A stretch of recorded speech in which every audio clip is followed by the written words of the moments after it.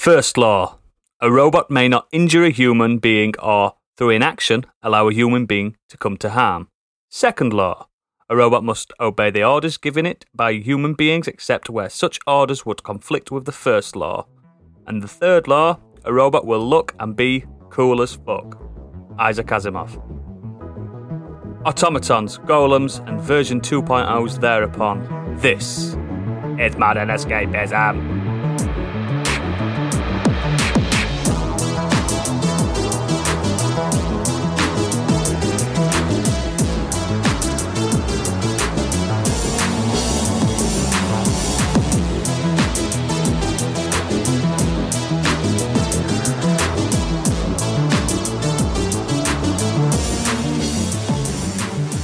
Hello, my name is Oscar Delta Lima Echo Sierra, and today I am joined by the Sex Master Pleasure Climaxiator 9000i, it's Biggie.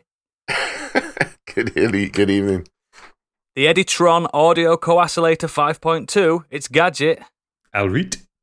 The Fembot 20 TIP Drinking Buddy Nano, aka the Candy Machine. Hello. And finally, designed as a protocol droid intended to assist in etiquette, customs, and translation, boasting fluent in over 6 million forms of communication, it's Stig 3PO. But he won't be here until later, because he's late. So I'll say hello instead of him. Hello! These impressions just get better and better, don't they? How are we all this week? Marvellous. It's been a wild one, hasn't it? Yeah, apologies for my being away last week, so I'm back. Yeah, have you got any thoughts before we go on further to the week that you missed? No, I think it was a great episode. I really enjoyed listening to it. Totally agree with Stig's choices about the football. Yeah. Not so impressed with the impression of me. I think they were spot on, really.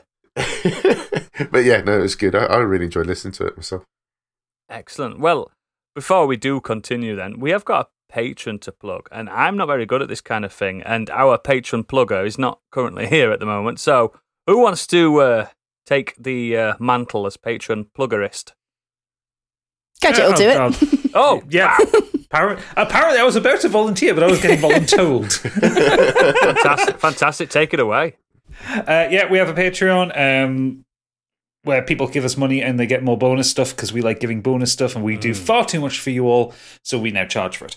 If you head over to patreon.com/modern escapism, you can see that we have 3 tiers. We have the Modern Escape East tier, which is a $5 a month, gets you extended versions of this show.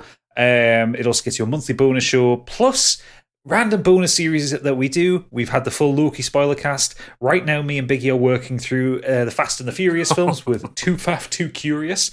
And by the time you hear this, we should have recorded the second episode, or we'll be about to record the second episode. So yeah, that one's good. We also have the Scorched Sheep tier, which is also a $5 a month, which is for Do Dragons Dream of Scorched Sheep, our D&D podcast. That one gets you early access to episodes, ad-free listening. It gets you battle maps, artwork the Candy Machine does, any musical things we do, character sheets, loads of extra stuff. And you can also pitch item names and NPC names for me to use in the campaign if you want to. Or if you're feeling very flush and you want to support both of our podcasts, there's the Biggie Bundle, which is £7.50 a month, and it gets you everything. Everything. It's as big as me. Yeah. You also get a hug and a kiss off Biggie. Tenderly. Yes. Lovingly, caressingly. I may go too far, but... Well, it's you, Biggie. You always go too far. But yeah, so patreon.com/modern escapism. Thank you very much there, replacement Stig. That was lovely. Because the fans are champing at the bit to know what Biggie's been up to these past 2 weeks he's had. What have you been up to? This better be good. Okay, so first thing I did was on the Saturday before the pod I missed, I stayed up for about 5 hours to watch Scratch Bastard do a live stream with DJ Jazzy Jeff at DJ Jazzy Jeff's house. Wow. And it was like a Bastard barbecue, and it's basically just like a live set, and it was really cool. And it's out there. I'm part of their VIP room, so I had a little Ooh, you're hard. We had a little Zoom meeting where a few of us were all there grooving away, chilling out, listening to it. It was really cool. That was awesome. After that, I've managed to catch a couple of things that I wanted to talk about. One is I saw a movie called #Alive. I don't know if anyone else has seen it in here. I've seen it advertised, yeah. It's really cool. It's a Korean 2020 film. It basically revolves around a video game live streamer's struggle for survival as he's forced to stay alone in his apartment in Seoul during a zombie apocalypse. It's quite reminiscent of the early days of the pandemic lockdowns, the feeling of isolation. He doesn't want to leave his room. There's chaos happening all outside, and he decides he's running out of food quite quickly, and he has to venture out a little bit. And it's really cool. Really enjoyed it. The main thing I wanted to talk about was I watched the series Sons of Sam, which is also on Netflix. You guys seen this? I've seen it. It keeps popping up on my trending. Is there 2 series of it? No, it's just one. It's basically. Right. Well, I think there's actually something else that's based on it, but this particular one is just one series. It's based on author Maury Terry, who's convinced that the serial killer David Berkowitz, who was originally arrested for the killings as Son of Sam, he did actually admit to it. But there's a theory that he did not act alone. And this series basically tries to prove that there's a web of darkness behind Son of Sam murders, which goes deeper than anyone imagined, and it really does. And his investigation basically costs him everything. Wow. He was also known, David Berkowitz was also known as the 44 caliber killer, which was the other nickname that he had. He basically pleaded guilty to 8 shootings in New York, which began in 1976. The documentary covers things like the eyewitness portraits really varied. So some did look like him, so they were sort of quite spot on. And there were some really weird ones that were just kind of look nothing like him. And this sort of was never really investigated. And that starts this spiral of the journalist, how far a big rabbit hole he goes down. He discovers links to cults, New York PD corruption. Wow. I don't want to reveal too much because it is quite interesting to watch it, how things are drip fed into you as the series goes on. Everyone knows that he got arrested and stuff, so they did obviously catch the guy, but it's just the theory behind it is really cool. I thought it was gripping. The main character's voiced by Paul, is it Giamatti? Yeah, Giamatti. And there are interviews with everybody involved, so you see interviews that were recorded then, and then ones that are recorded now by those that are still alive. And it's just really interesting. I think it's 4 episodes or something, and they're a good hour and a half long or something like that. But yeah, we really enjoyed it. It was so good. I'm sure there's been a film of this or something else other than that. I'm sure it's been covered before, but I think this particular author who ended up releasing a book called The Ultimate Evil, which was his theory on this, which actually got reopened. The case at one point was reopened because of his research. Just shows you how obsessed you can become to the point that you lose everything in your life around you. And it just shows this guy just wouldn't let go of this theory, basically. It just kind of, it's almost like he's another victim in his own way. Yeah. You see it all the time when you watch stuff like with Zodiac and stuff like that. Do you know what I mean? And these obsessives, these investigators as well, they're just, it's crazy. It's fascinating, though. And that's what I like about it, is that although he doesn't really, there's a couple of bits where he obviously is recorded, but later on he's voiced by Paul Giamatti. So it's kind of, you're having to rely on how the evidence is given to you about what happened to this guy and the theories behind whether Son of Sam was actually working on his own or not. And it does really make you think at the end. You have to start weighing up the evidence in front of you, and it's really hard to make a decision. It really is. Yeah, and did you say there's 4 episodes? It's something like that. It's because we just watched it straight after in one night. It's just kind of like we wanted to finish this, so we've kind of lost track of how many times it stopped to start. Some of these Netflix ones are annoying though, like these Making a Murderer, where they expect it's as if you're not going to see the next episode for another week, but you're seeing it straight away. Like they leave it on this weird cliffhanger, and it does my head. And it's like I'm binging this, motherfucker. Yeah, that's exactly what we did. Because I must admit, I get very frustrated having to wait a week for an episode. the fact that we used to how get our, used to how it our before. lives have changed in the days of I know. streaming. Well, that's it though, because you think about when you had TV, when you used to watch, I don't know, 24, and you had to wait a week. to Oh, watch God, yeah. an episode, and stuff like that. Whereas we've been kind of, like you say, spoilt with streaming services, but then now they're doing the same thing. It's like, no, we'll let you wait a week for something. It's like, no, put it on. I begrudge it when they do that. It makes me want to not watch it.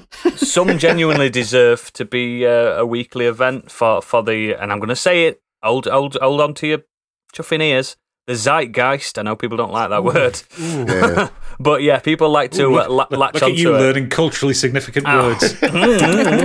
You've been on Twitter again, haven't you? Oh, once or twice. Oh, and speaking of which, I finally caught up with WandaVision. I Good, really innit? enjoyed that. Hey, But I wanted to say just very quickly how brave I thought it was, the first 2 episodes particularly. Yeah, because I nearly Yeah. lost me on that. You could have lost a lot of people, but there is a reason why it does that, and I think Yeah. it's really clever. As a whole, it's incredible. I do think Loki's better as a whole, but Yeah, yeah, I'm looking forward to watching it. oh, you'll love it.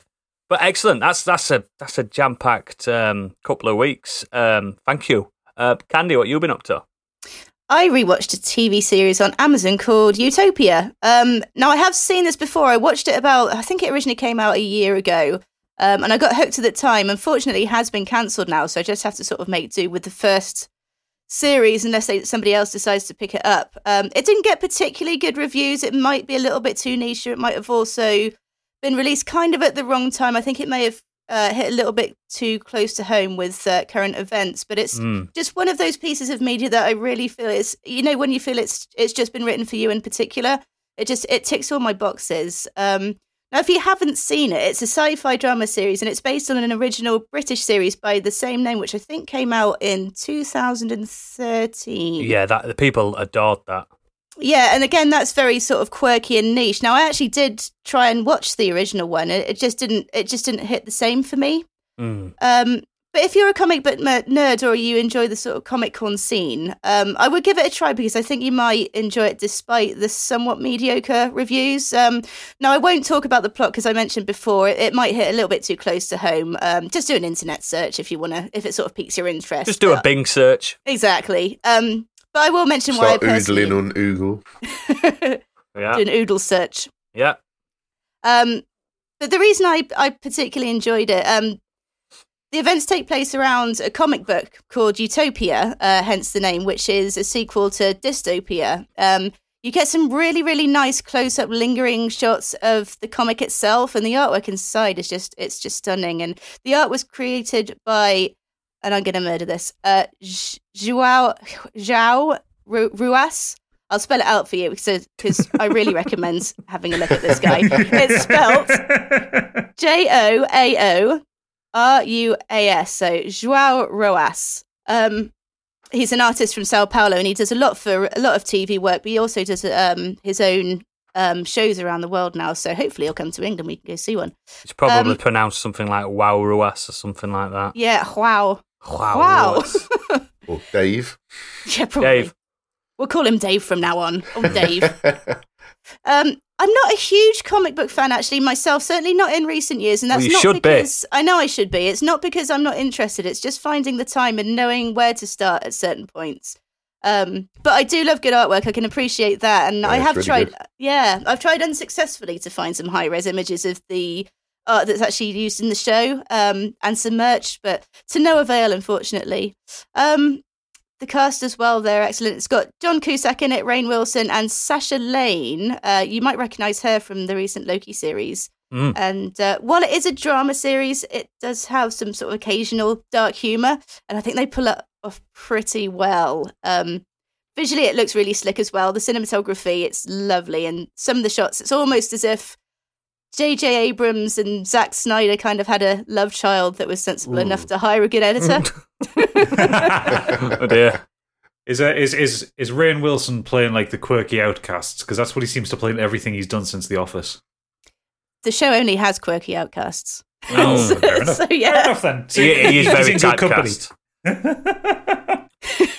The soundtrack as well, it just fits really nicely. That's a quirky soundtrack too. But yeah, I'd recommend giving it a try if you haven't already. It's probably going to be like TV Marmite, but knowing our listeners, we all have fairly common interests, so chances are you'll enjoy it. And if you don't, it's been cancelled anyway, so... Yeah. Your wish is my command. Have you seen all of it, like, up to the point where it's been cancelled? Yeah. Does it make sense where it's finished?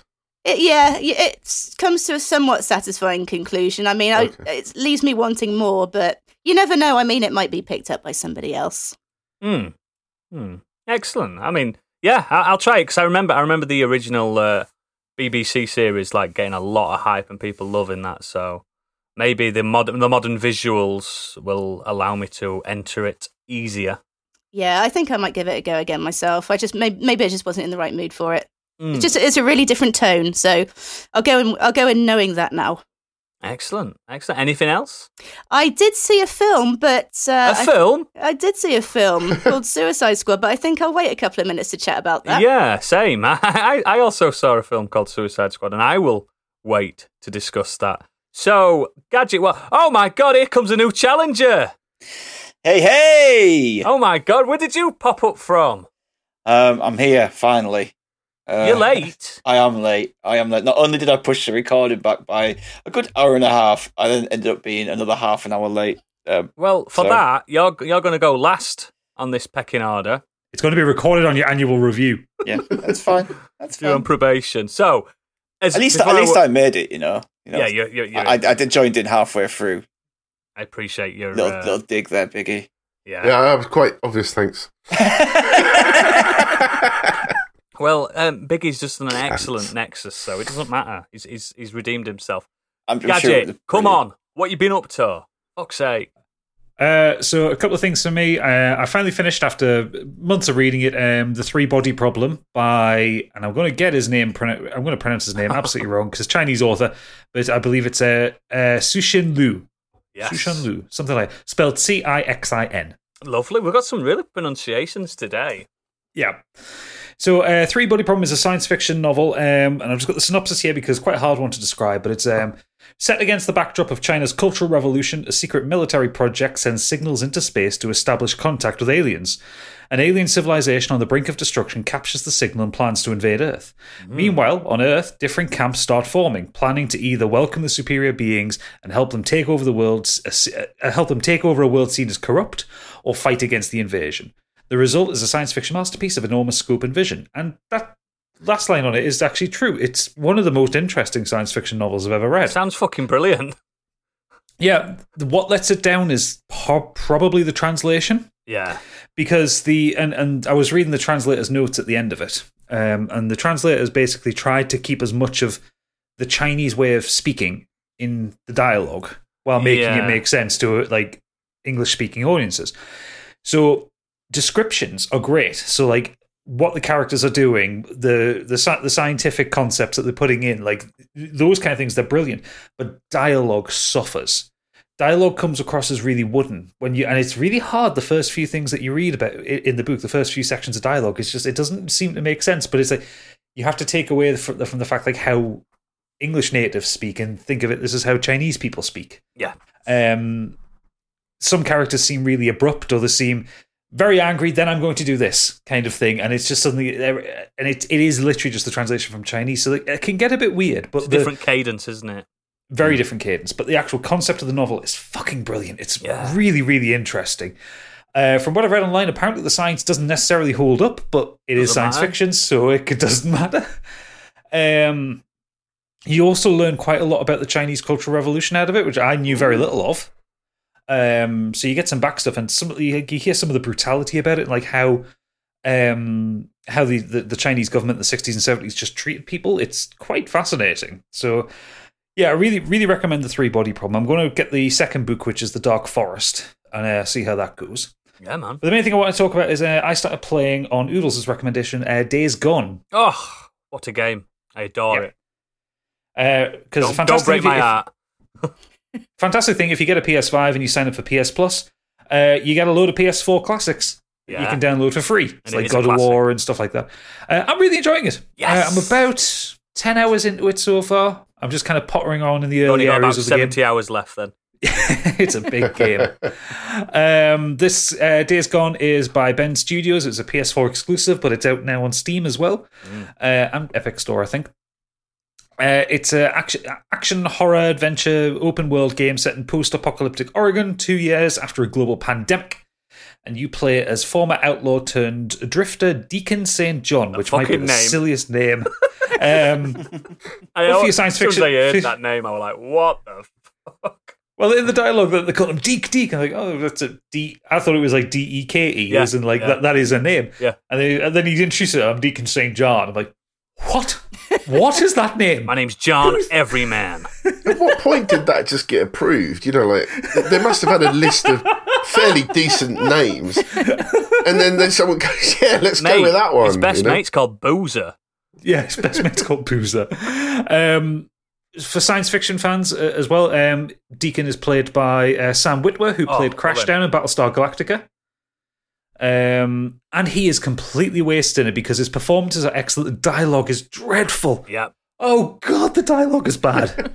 It's super bad. The acting is fantastic, though. Like, the actors are doing great things with terrible dialogue. But the presentation of the game is really good. It looks beautiful. I mean, I'm playing it on PS5, and it hasn't had a next-gen patch. It just runs at 60 frames a second. You are riding your motorbike exploring through the forests of Northern Oregon, dealing with they call them freaks in this, but they're zombies of the reasonably fast variety. Freakers, that's it. And yeah, it's a standard Sony open world explore 'em up murdery kind of game. You do the odd little puzzle here and there, do a lot of exploration. You have to maintain your bike. There's some quite nice mechanics in terms of that you have to make sure you find petrol to keep it going. It might be the most fuel inefficient bike I've ever seen in a game. Ridiculous. Seeing as you can go through your entire tank on a 2-kilometer drive. Ooh. Yeah, it's one of those things got a where hole in it somewhere. It's one of those things where you've got to treat the fuel as stamina for like a horse on them type of games. It's not realistic at all. No, but it is a nice mechanic, and you don't need to use the bike if you don't want to. You can walk everywhere, but it'll just take you fucking forever. Yeah, it's huge. I'm playing it kind of stealthy. I'm trying to avoid combat and do stealth kills. And there is a pretty meaty stealth engine in it. You can do quite a lot. It's not quite at Hitman levels, but you get a lot of tools. You can like craft weapons. You can steal oil filters from cars and use them as suppressors on your pistol. Stuff like that. I love that, mate. I love it. Yeah, it's a really cool little thing. The game actively discourages you from using guns in some situations, like using an assault rifle is so inaccurate, it's pointless. It's only useful for like spraying into a crowd of zombies that are chasing you. Yeah. The zombies themselves aren't scary until there's more than 3 of them. And if there's 3 of them, they're fucking terrifying because they just rush you. And it's actually really tense. It's one of the best implementations of zombies I've seen in a game since Resident Evil. It's like water, isn't it? It's like a torrent of zombies. Oh yeah, I mean, I haven't faced up against a horde yet, but there's been a couple of cutscenes with them, and like the way that they look scary as fuck. There's optional ones you could go to, but I don't recommend it yet. I really don't. The hordes, it's like more mid to late game. But fucking hell, they're like water. When that game was getting originally sort of reviewed and criticised, I do remember somebody posted on YouTube, just go watch this, and he was creeping in some bushes or something, just trying to be really careful, and then he turned round and literally he'd almost been snuck up on by this horde of zombies, and he turned around and he was like, fucking hell! Yeah, there are some static hordes that are more cinematic in approach, like on the original gameplay demo, there's that one. Yeah, I remember that, the lumberyard. Yeah, but there's also the roaming hordes, which are just completely randomly walking around the world, and I think it's random. They've probably got a set path. Do they just teleport then, like they do in The Walking Dead? They're not that powerful. Well, to be fair, sometimes the game spawns them in like when it thinks you're not looking. Yes, I've noticed that. So you'll go to an area, it says like clear out the freaker nests. Okay, fair enough. So you get like a little kind of cutscene overview showing the place, and you've turned up there. There's nothing there, and when the cutscene ends, there's like 50 of them. It's a proper game, isn't it? It's got a few rough edges to it. Like I say, the dialogue is dreadful, but I'm really enjoying the story. Presentation can be beautiful. Like when you get up to high places and you look over the world, it's as good as Horizon Zero Dawn for some of that stuff. Yes, it is. It runs really well. I'm really enjoying it, and considering you can get it for free on PS Plus, if you've got a PS5, it's well worth playing. It's also about a tenner to just buy physical anyway. Oh yeah, there's loads of copies out there. I downloaded it.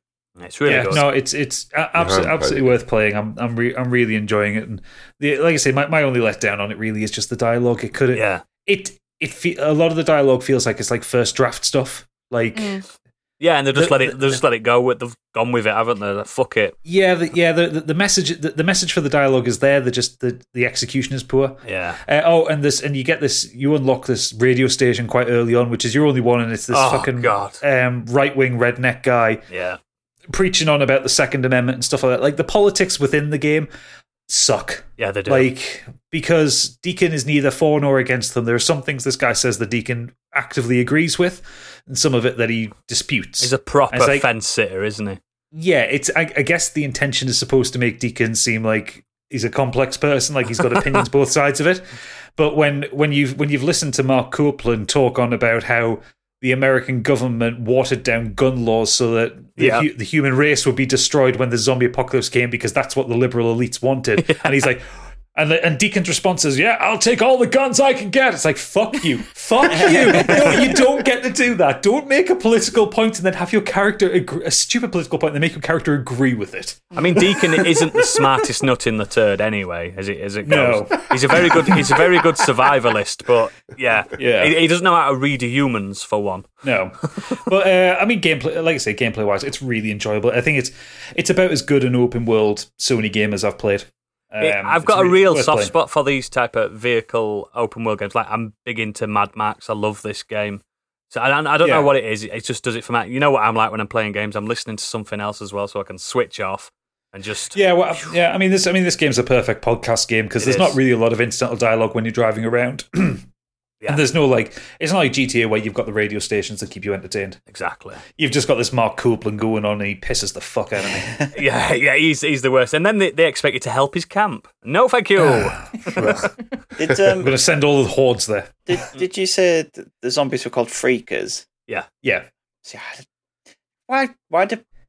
That's one thing that bugs me. It's the same with The Walking Dead. It's like everyone would call them zombies.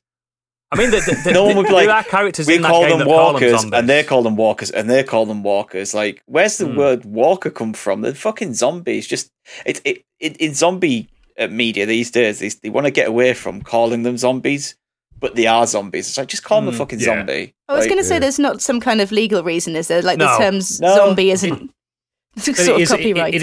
It is a branding thing. Like, they're called walkers in The Walking Dead because it's the name of the property. Yeah. In this they call freakers because I think the game director, what's his name, Josh Garvin or something like that. You know the one that said we should all buy it at full price so his children can eat. I'm pretty sure he said something along the lines of he didn't want it to be called a zombie game. He wanted it to be different. But it is. It is a zombie game. Yeah.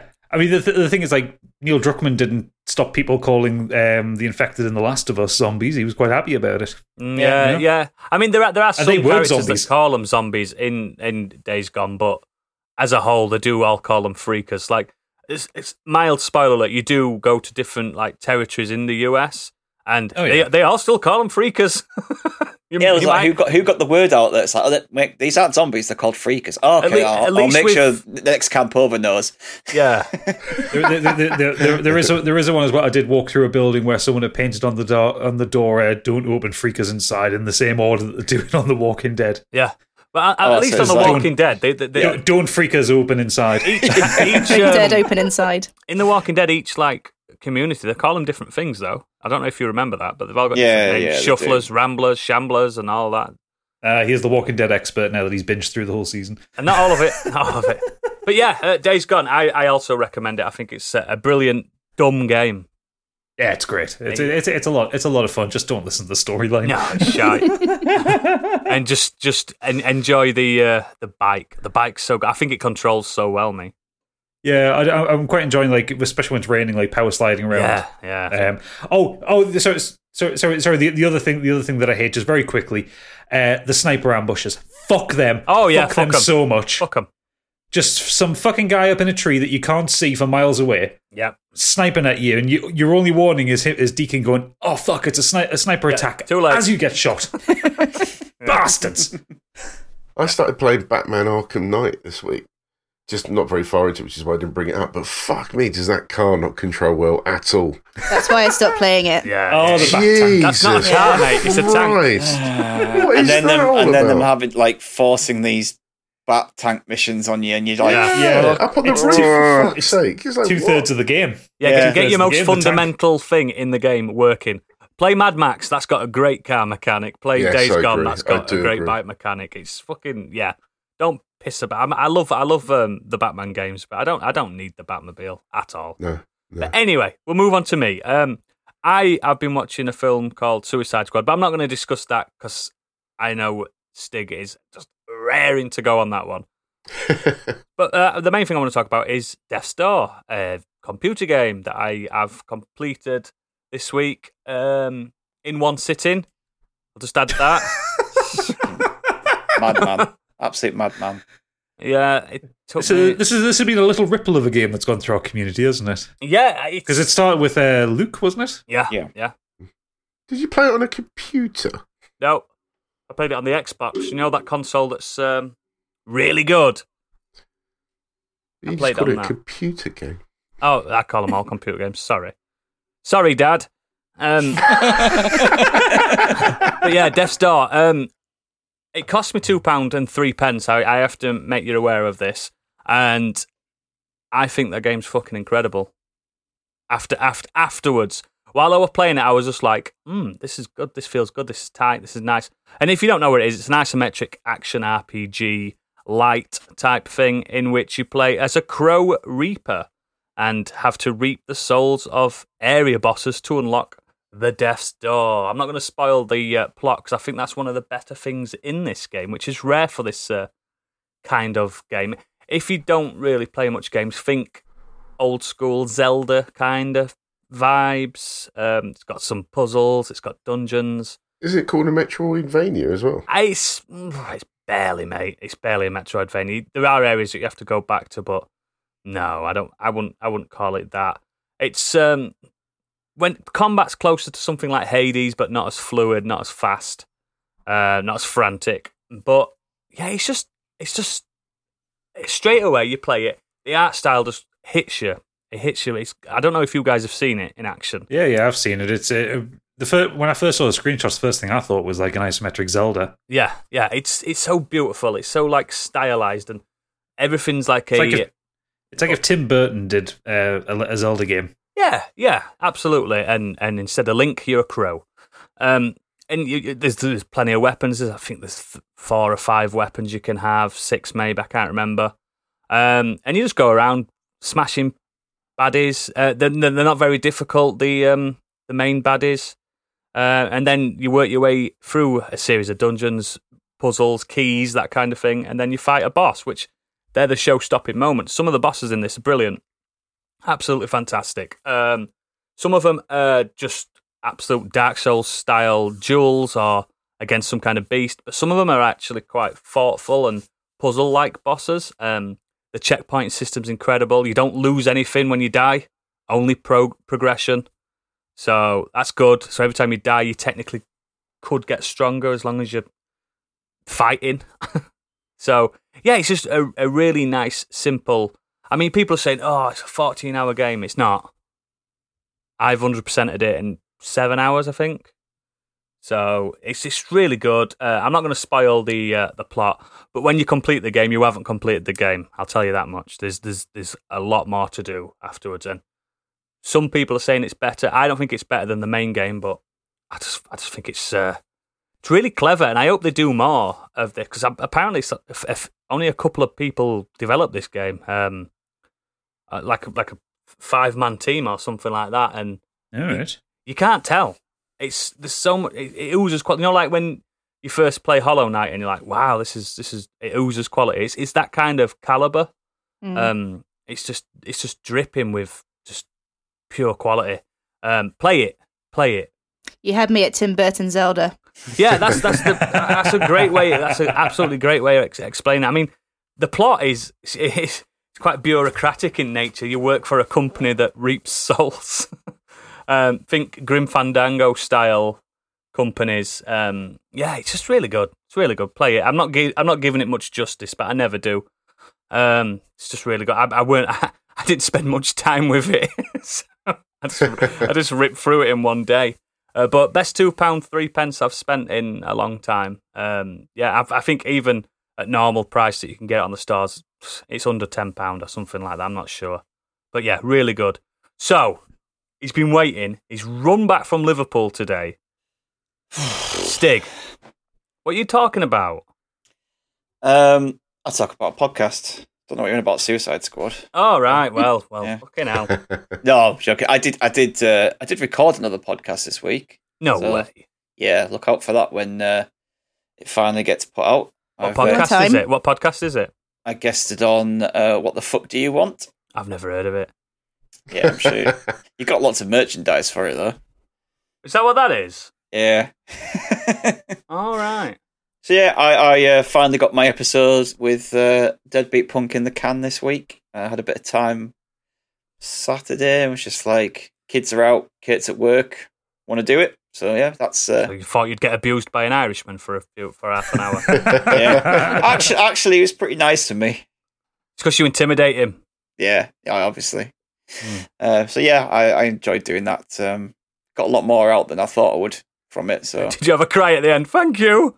Yeah.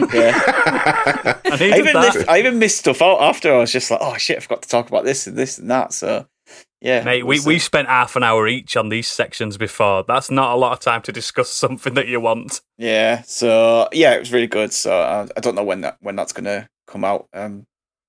Anyway, but yeah, I saw Suicide Squad this week. It's my first trip back to the cinema since the 21st of December 2019. Since Star Wars.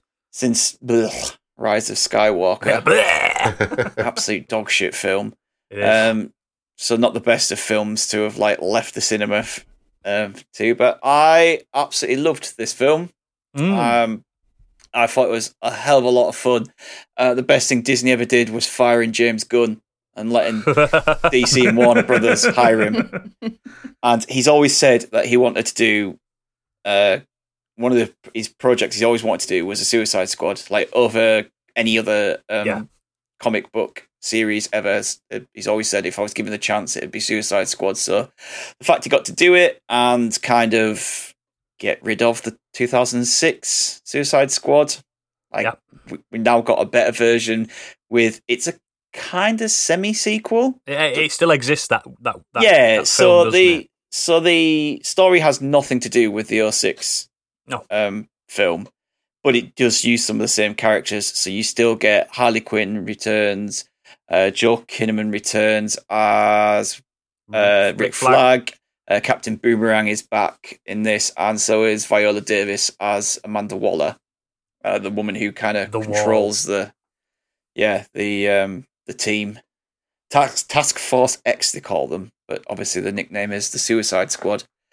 This one predominantly stars Margot Robbie, she's coming back as Harley Quinn, Idris Elba as Bloodsport, John Cena as Peacemaker, a pretty newcomer, Daniela Melchior. Don't know if that's how you pronounce it. As Ratcatcher 2, and David Dastmalchian as Polka Dot Man.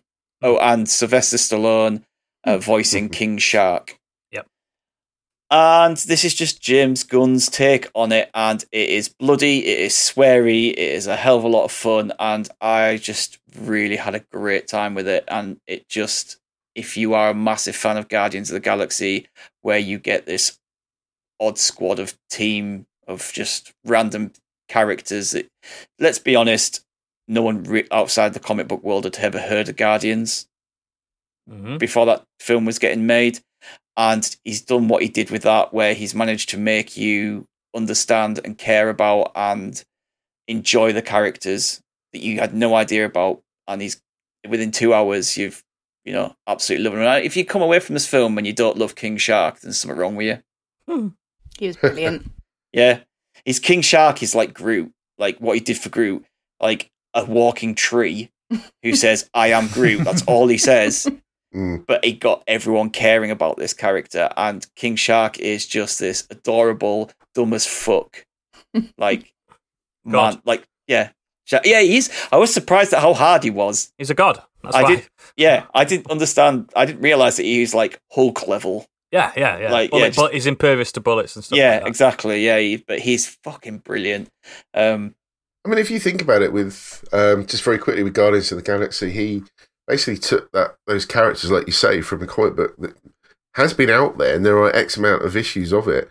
But then they got the movie out, and then of course they had to do some more follow-up comics as well. So it's just reinvigorated. He did the clever thing of not series. picking the what they call the A tier Guardians of the Galaxy. He picked a completely random squad of Guardians of the Galaxy and turned them into now the A tier of Guardians of the Galaxy, because they weren't. Do you know what I mean? In the comics, they weren't the main ones. I'm sure he's done the same for I think he's done the same here as well. Yeah, he has. Other than Harley Quinn, who obviously we've had from the 2006 film and then from her own film recently. And not originally in the Suicide Squad. No, well, do you know what? I think, to be honest... She is now, because of the films. These Avengers and Suicide Squads and that, they can just kind of put whoever they want in, really, can't they? In the comics, you just replace Harley with the Joker. That's the only difference. Yeah. I actually enjoyed that it wasn't so much the Harley Quinn show this time. Like, it would be easy to kind of rely on her because she's done it 3 times. And she's pretty much adored, and she always has been. But she had just as much. She had an equal amount of time than everyone else, and I'm glad that they didn't rely on just using her. Yeah, I think this is the best they've used of her as well, personally. Even though she did get her own film and had a lot of creative input on that.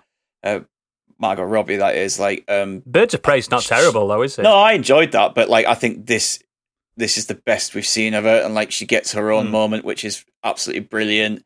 But for me as well, I think Idris Elba, this is one of his best roles I've ever seen. It's his film, I think. Yeah, he doesn't... When you heard Idris Elba is going to be in it, it's like, is this going to be a bit like Will Smith in the other one? Where they've just not when I heard he was Bloodsport, I was like, oh. But he's just going to have this, like, he's going to be like the central character of the team. Is he going to kind of phone it in a little bit? But no, Idris Elba is full on into this, and it shows. And his helmet is cool as fuck, like, as well. Yeah, but it it's is. obviously not as cool as John Cena's Peacemaker. Jesus. John Peacemaker is ridiculous. He's a Big ridiculous tin penis, character. innit? Yeah, he's a ridiculous character in his nature, who, like, a man who will literally kill men, women, and children to obtain peace. It doesn't make sense. His character makes no sense. But John Cena... Only peace for the US as well. yeah. It's all about liberty and peace for the US, no one else. But he's a fascist. He's fucking brilliant. And as someone who has watched John Cena play the good guy, the wholesome... It's his best film. Kiddie hero in wrestling for 15 years, for him to just come out and into this part where he swears and he kills people without a second thought, and he's an absolute arsehole. Like, he's got a big gun, hasn't he? Yeah, the chemistry he has with Idris Elba is fucking brilliant, and the rivalry they have going between each other is... It's just... I won't spoil, but it's just a moment where they kind of try and do a kill-off. Yeah. And it's so fucking good. It's my favourite part of the film. I was going to say, I think those two sort of brought out the best in each other, both the actors and the characters. They sort of work as a bit of a yin and yang, don't they? And it really works. Yeah, so, Suicide Squad is just... And credit to James Gunn as well, it's the Suicide Squad. So, spoiler alert, not everyone survives. He's already said that. So but this cast obviously includes loads of other people, like Peter Capaldi, Michael Rooker, Jai Courtney, Pete Davidson, Sean Gunn's in there, Nathan Fillion, Taika Waititi. Nathan Fillion is brilliant. Yeah, it's full of... It always is. It's full of big stars, and it goes places where I did not expect it to go, and fuck knows how this film is only a 15. Is it? I thought it were an 18, mate. No, it's a 15. Wow. Like, I suppose there's no boobies in it. Oh, there is boobies in it. There is boobies. There's boobies. There's a penis. Yeah, there's a penis, yeah. Yeah, it's short of actual... shagging. A vagina. No, there's a bit of shagging in it. Oh, there is, yeah. Yeah, it's sort of Fuck. A vagina shot, or the word, the C word. Like, everything else is in this film. Oh, God, Do you know what I mean? Like, I don't know how they've managed... What makes an 18 then? I don't know. Nowadays, I think it's full penetrative sex. Yeah, it must be, because me and Kate came out of this, and I was just like, she's like, is that only a 15? I was like, you looked up and went, yeah, it's only a 15. She's like, how the fuck? That must be the hardest core 15 I've ever seen. Yeah, I mean, it's probably down to the fact that the violence in it's quite cartoony. oh yeah, Like it's bloody and it's gross. Like I've seen the trailers, it's bloody and it's gross. But like to get an 18, you need like realistic violence. You need proper peril and stuff like that. This is a comic book film. Like comic book films always tend to get rated a little bit lower than what you expect they would be. It's got my favourite headshot of any film ever. So there is a scene early in the I'll not tell you who gets headshot, but the effect of them getting shotgun to the face is disgusting. Yeah. And it looks incredible, and you have to give them props for the gore. Because it's gore on another level that like even like films like Deadpool and Deadpool 2 haven't reached that, because they get away with it more in Deadpool because he's got a red suit on, so they can just absolutely obliterate him. And The Boys is 18, isn't it? Yeah, that's the thing. The Boys is an 18, and that's like stupid, like over the top gore. I mean, on The Boys, mate, they put a bomb up his ass and blow him up, so it's a little bit true, a little bit stronger. But I just give credit to Warner Brothers and DC for finally just having the balls to go, you know what, let's create an over-the-top action, comic book film. Like they bloody need to, They tried to play it so kind of safe, and when they did try to make the original Suicide Squad, they obviously saw the success of Guardians and the Avengers, and they were like, oh, like we need to make the Suicide Squad a bit more like Guardians, and it just fell on its ass, and there was too much studio interference, and it just ruined that film. I mean, apparently the first film was just a music video, wasn't it? Yeah, apparently the director has come out and said, like, I was basically removed from editing, and the studio did it all, and I've got a copy of this film that should have been my vision. Oh, there's another cut coming out. No, they won't. They have said this is not going to come, and he said I'm not going to speak on this anymore. I'm really happy for James. He's a great guy, and the film is brilliant and everything, but he's obviously upset that what they did to his film, but they've now given James Gunn a producer role they've produced a Peacemaker spin-off. So there's a TV show coming, and they've also said that he will be handling other franchises going forward, whether that's more Suicide Squad or something else. Didn't he get rehired for Guardians 3? Yeah, he got rehired for Guardians as well, so he's back now, busy man doing Guardians. Wow. And then I'm sure after that he'll probably go back to DC and Warner Brothers. He's the one that can skirt the lines now. He's proved himself on both sides. Yeah. Do you know he's also pitched a crossover film to both studios? Well, there's been many crossover books, so exactly. So he's the one trying to push that boundary as well. But I'm trying to think of what I'd like to see him do, and I did hear on another podcast I was listening to, they said that he could probably do like a Teen Titans really well. Yeah, he could, absolutely. I'd be more into I'd like him to see Justice Society, something like that. Didn't they try to do like a live action Teen Titans recently? Was that a Netflix thing or something? No, there is one. It's called Titans. Titans, but they got rid of the teen. No, and also there's no Cyborg because he's like tied up in another show. Yes. What was he in?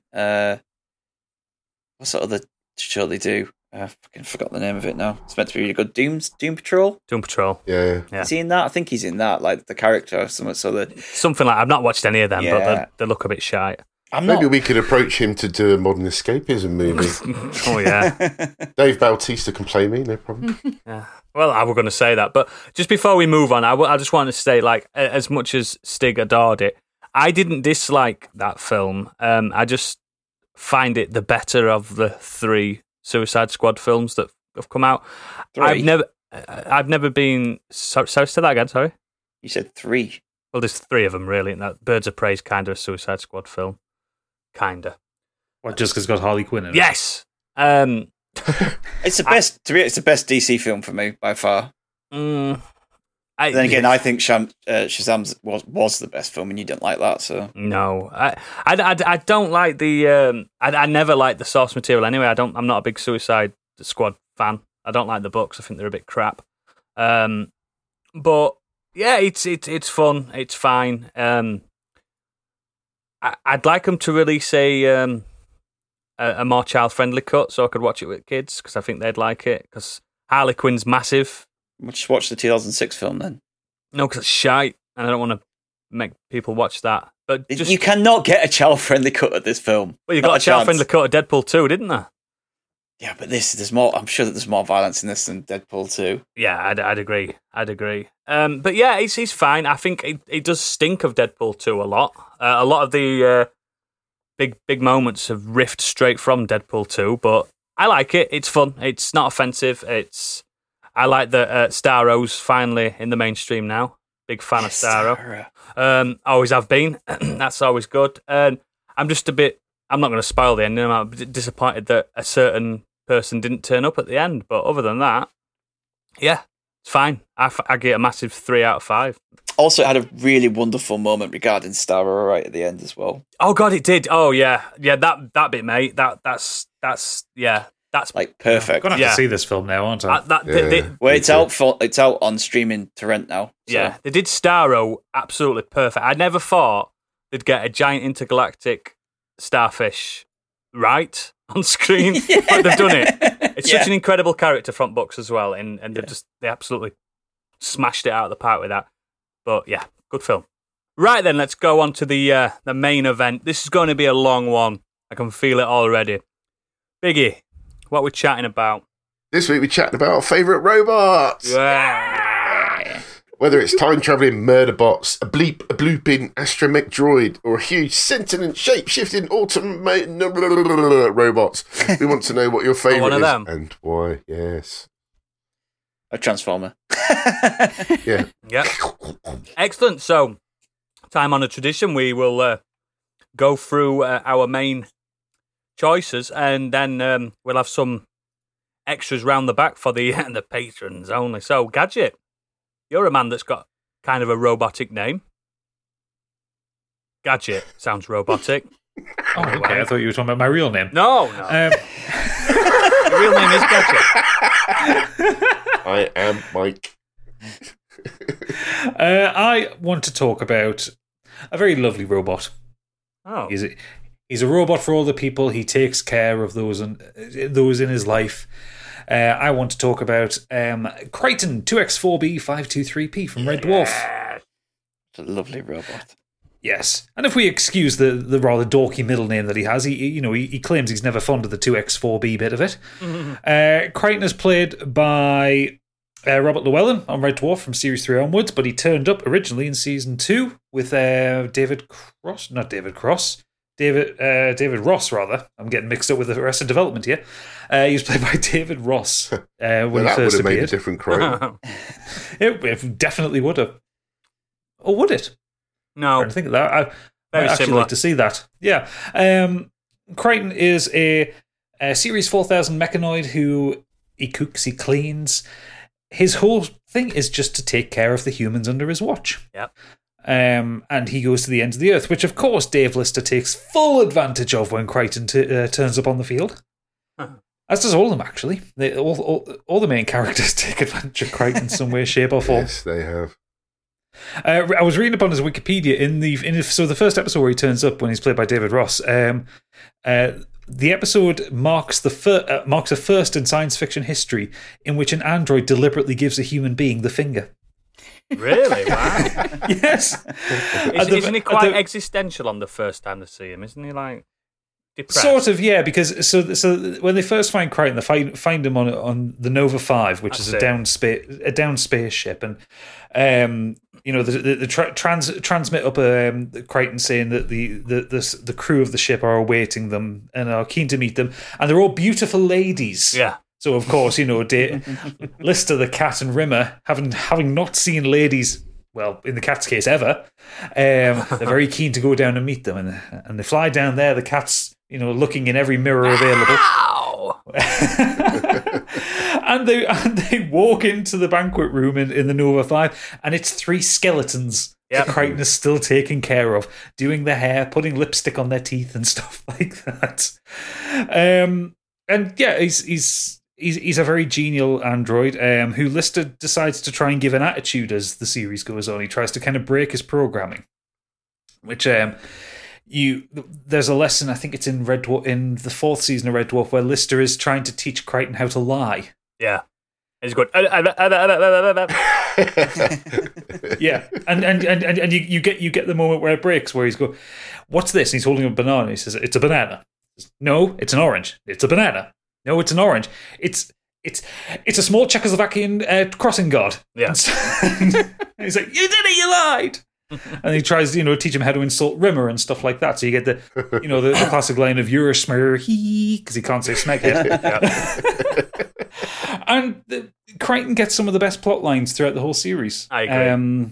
My favourite one of his is probably The Last Day, which is where his life expectancy as an android is about to end. Yes. So that one does get particularly existential because, there are the discussions of Silicon Heaven versus Silicon Hell, where, Lister points out to Crichton that Silicon Heaven doesn't exist. But where do all the calculators go? Yeah. It's a very good point. Yeah. Camille, where he falls in love with a pleasure Gelf. Yes. Oh my God. Gelf being genetically engineered life form, not to be confused with another acronym. Yeah. There's and DNA in Series 5 where Crichton gets turned into a human. Oh God, yeah. Forgot about that one. And you get a lot of exposition on Crichton on that one. So you find out he's got spare heads. Yeah. Who he argues with. Or that he gets sexually aroused by vacuum cleaners. Yeah, he has got a vacuum cleaner attachment on his belly, hasn't he? Yeah, no, on his crotch. On his crotch, that's it. Sorry, Yeah. his crotch. his crotch attachment, yeah. I love Crichton. He's a wonderful robot, and Robert Llewellyn plays him so well. I was just going to say, I think David Ross, no disrespect to him, but they obviously changed their tact about how to play Crichton because he was functional, I think, for the show. But then when they brought Robert Llewellyn in, he took Crichton to a completely different level. Yeah. And I know everybody's got their favourites, but for me, Crichton delivered that. I can't remember the whole quote, but it's something along the lines of Rimmer shouts out, "We've got to go to Red Alert," and he goes, "Red Alert, really?" He goes, "Yes." He goes, "That means I have to change the light bulb." I think that was yeah. I love it, absolutely love it. I don't like that first Crichton. Yeah. How long was that first? He looks weird. How long did he play him? Doesn't he have just one episode? Big, like bright red lips and it was the original design for him, weird looking and I'm just looking at it. Yeah, he wears like a shiny tux or something. It's just they did. So, forgive me when for they not changed him up remembering. and changed the actor. It was a good decision. Forgive me for not remembering. So, did they not take him back with him that episode? No, so they do take it back with him. So the episode ends with Crichton after he's given Rimmer the finger. He borrows Lister's bike, and the whole setup is there's this huge bit of scrolling text in the very first episode of Red Dwarf 3 that skips past faster than you can watch it. You've got to pause the video to watch it.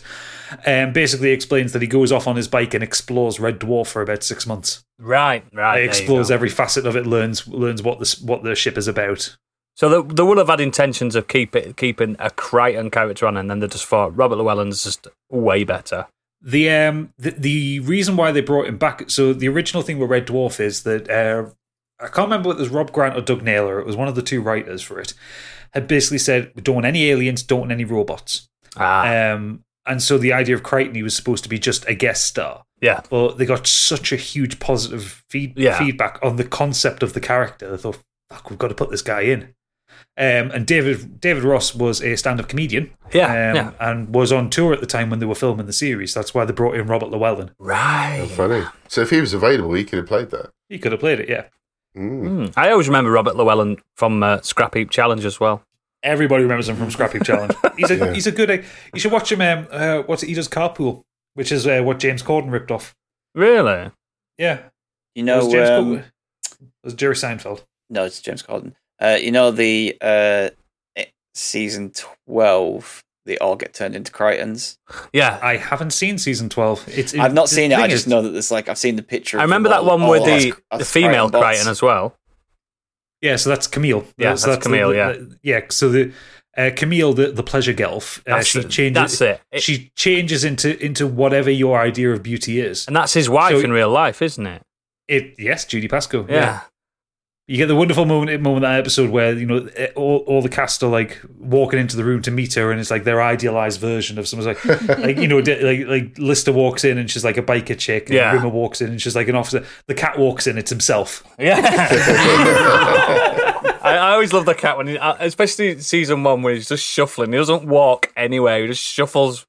He just shuffles around the ship. It's so fucking funny. I love him. But yeah, he's so bulky now. Like obviously, because like the actors, he's got a bit older, got a bit weird. But they don't address it. He just looks like Fat Crichton now. Well, all robots do put weight on. Been doing too much hoovering. Like I said, across like the 20 odd years that Red Dwarf's been on, there's just so many great Crichton moments. I think one of my favorite ones just has to be the very end of there's the episode in series 7. It was about 2 episodes after Chris Barry left, so like Rimmer left, and Lister's missing him. Yeah, and Crichton puts together this kind of virtual reality thing, which is the Arnold Rimmer experience. Oh yeah, and you get that wonderful song that he puts together about how amazing Rimmer is. And at the end of it, you get Lister's just say, "I never want to see that lying, scheming, scum-sucking piece of smeg ever again." And Crichton sat in the back of the car going, "Sigmund Freud, eat your heart out." Yeah. He just gets such good lines. I love the character so much, and I love how Robert Llewellyn plays him. It's so understated, given how over the top and silly the show can be. Excellent, great choice. We're going to move on to me now. From Crichton to something completely different. So, it's a common theme for protagonists in Japanese media to be unassuming civilians and suddenly finding themselves placed in control of devastatingly powerful superweapons. For example, Mobile Suit Gundam and Neon Genesis Evangelion. However, it's not every day you see someone get a robot that is in actuality a key to a space fortress that has enough power to destroy an entire solar system. I want to talk about Jehuty from Zone of the Enders. Now, I expected you to go Gundam. No, I because had a joke prepared about the BBC calling them Transformers. It's too obvious. It's too obvious for me to go Gundam, and there's too many Gundams to choose from. So I went for something that's a bit more just easy to discuss. Jehuty. So if you don't know Zone of the Enders, it's from the master of games, Hideo Kojima's mind. Friend of the show, avid listener. Zone of the Enders is one of my favourite mech robot series. There's only 2. I think there might be an unofficial game somewhere along the lines on mobile or something silly. There always is with these kind of things. But 2 mainline games, and Jehuty stars in both of them. Does anyone know what Jehuty looks like without me explaining? I know roughly what Jehuty. Yes, I played the game. I did buy the game because obviously it was off the back for the Metal Gear demo. Yeah. It was off the back of like obviously the first Metal Gear, and then you got like Metal Gear 2 demo with it as well. So it's like you did, yeah. Yeah. So yeah, it's featured in both Zone of the Enders games. The Jehuty is an orbital frame. It's what they call the big mech robot things. A giant robot that utilizes mysterious Metatron energy to be capable of ridiculous feats, moving hundreds of thousands of kilometers an hour in space or entering and exiting the atmosphere with no damage is easier for an orbital frame, and Jehuty is the most advanced example ever built. It also features an incredibly advanced AI that guides both protagonists through their respective games. When it sheds its outer armor, it's capable of exerting more power than its seemingly more powerful brother unit, the Anubis.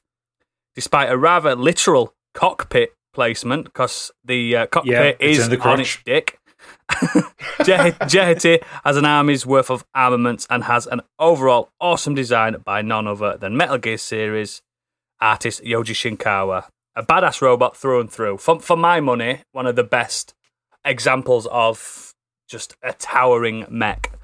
You can tell that Kojima and Shinkawa absolutely adored Gundam, because it's that kind of thing, but it's got an Egyptian flair. So if you like the sci-fi's like Stargate and things like that, it's got that kind of flair, hasn't it? Yeah, it looks like an Anubis, and his brother's called Anubis for one. And it's very elegant as mech school. Like, it's like I barely remember the game, but my overriding memory of the game is like you're like Jehuty effectively kind of skating on the surface of whatever you're running on. Basically, yeah. Yeah, and it's very delicate. Like the way it moves is very graceful. Whereas you normally expect like giant mechs to like stomp around like Transformers. It's very feminine, apart from its massive dick. It's yeah, like you say, it's elegant. Like it's basically on its tippy toes when it's on the floor, and you can literally write your name in the ground when you're skating and stuff. But it can go thousands of kilometers per hour. It's exhilarating to play. I mean, not many people played the Zone of the Enders. They did what Stig did and got it for the Metal Gear. I loved it. I didn't get it for the Metal Gear demo. Oh, you just got it anyway. I got it anyway because it was the next game by the guy who'd done Metal Gear Solid, and I was like, oh yeah. It just happened to have that demo, which was a bonus. Yeah. When you fired missiles and stuff, didn't it have like a coloured trail that went with the missiles? So it just looked really. And you could do the awesome. The Goku from Dragon Ball Z Spirit Bomb attack, where you harness energy in your hand and then throw this massive orb of like electrical energy onto other mechs and stuff. It's so good. Like the first one's more of a narrative game than an action game. There's a lot of cutscenes. I mean, it's Kojima. Narrative? Yeah. Never. There's a lot of digital novel style cutscenes where it's just a young boy accidentally gets into the cockpit of Jehoti and can't get out, and has to save the colony. The second one's a bit more action orientated. There's more mechs to fight. There's more bosses. The bosses are incredible. Some of the mechs and robots that you have to fight are bigger than the Death Star. It's just proper incredible stuff. It's a really good game, and they did an HD remake of it recently. And it's supposed to be quite good. That one. It's one of the best HD remakes I've played ever. It irons out everything that was negative about it. It does the best thing that an HD remake can do. It brings in checkpoints. Oh. That's just what it needed. Because that was one of those games for the cutscenes. Just in general, you can save at a cutscene on the HD remake. In the original, if you died at the boss at the end of the level, you had to start that level all again from the beginning. So I was just looking when you were talking about the design as well, and then I was just got me thinking about obviously Kojima worked on Metal Gear, and that is got big robots in. Yep. And I think Metal Gear Ray, looking at that, it's got a look of Ray about it, doesn't it? Yes. Yeah, it was inspired by the look of Ray. Was definitely inspired by this.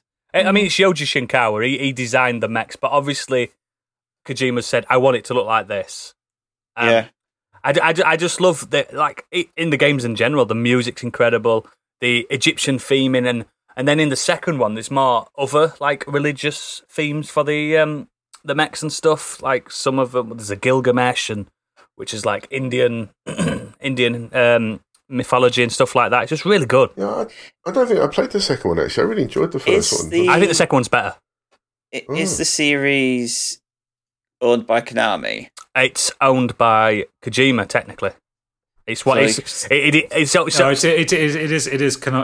owned the series. I thought he took one of them with him, didn't he? I thought it was this. So I was thinking maybe you could see a return to that one day. Well, on the Death Stranding documentary, he's got loads of Jehotis on his desk, so I thought he owned it still. But then again, you can just it's funny you can just buy toys, can't you?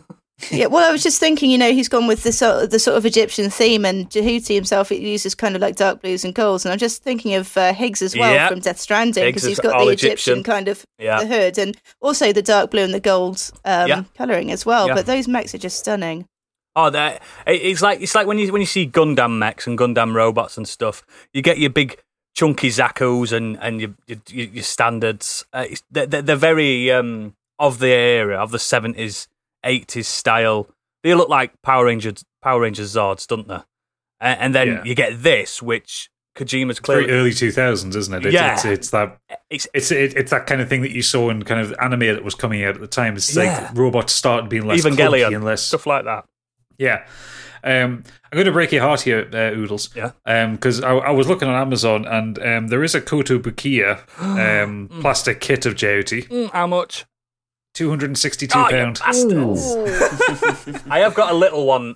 It is pretty though. I'm going to pop it in the Discord for you. It's very pretty. I just think the gorgeous. I like the proper Gunpla models of the Zone of the Enders. They are very expensive collector's edition, but there's an Anubis one that I want really badly. I've seen one at £80, but It's that import tax. It just gets you. It just absolutely kills you. It's £80 times 2. Did you drop off your Gundam stuff? No, 'Cause you were well I into that get one I point. get one every month still. I've got fucking loads.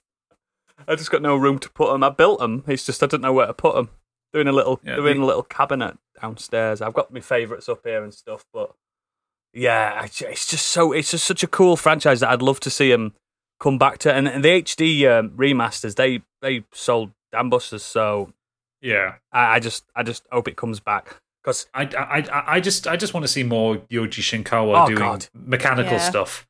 yeah, Because I know Yoji Shinkawa did a lot of stuff for Death Stranding. Yeah. Even though but that was a lot of people and that was a lot of buildings. You know, like yes, he designed all the cities. yeah, but I want to see him do big robot boys Robots again. again, yeah. There was again. I mean, like he did a full design for Arsenal Gear for Metal Gear Solid 2, and no one saw it. It was underwater most of the time. Yeah. It's like that Metal Gear Rex and the Metal Gear Ray. They're iconic. You don't even have to be into mechs or robots to know what they are. That sequence in Metal Gear Solid 4, that was just fight.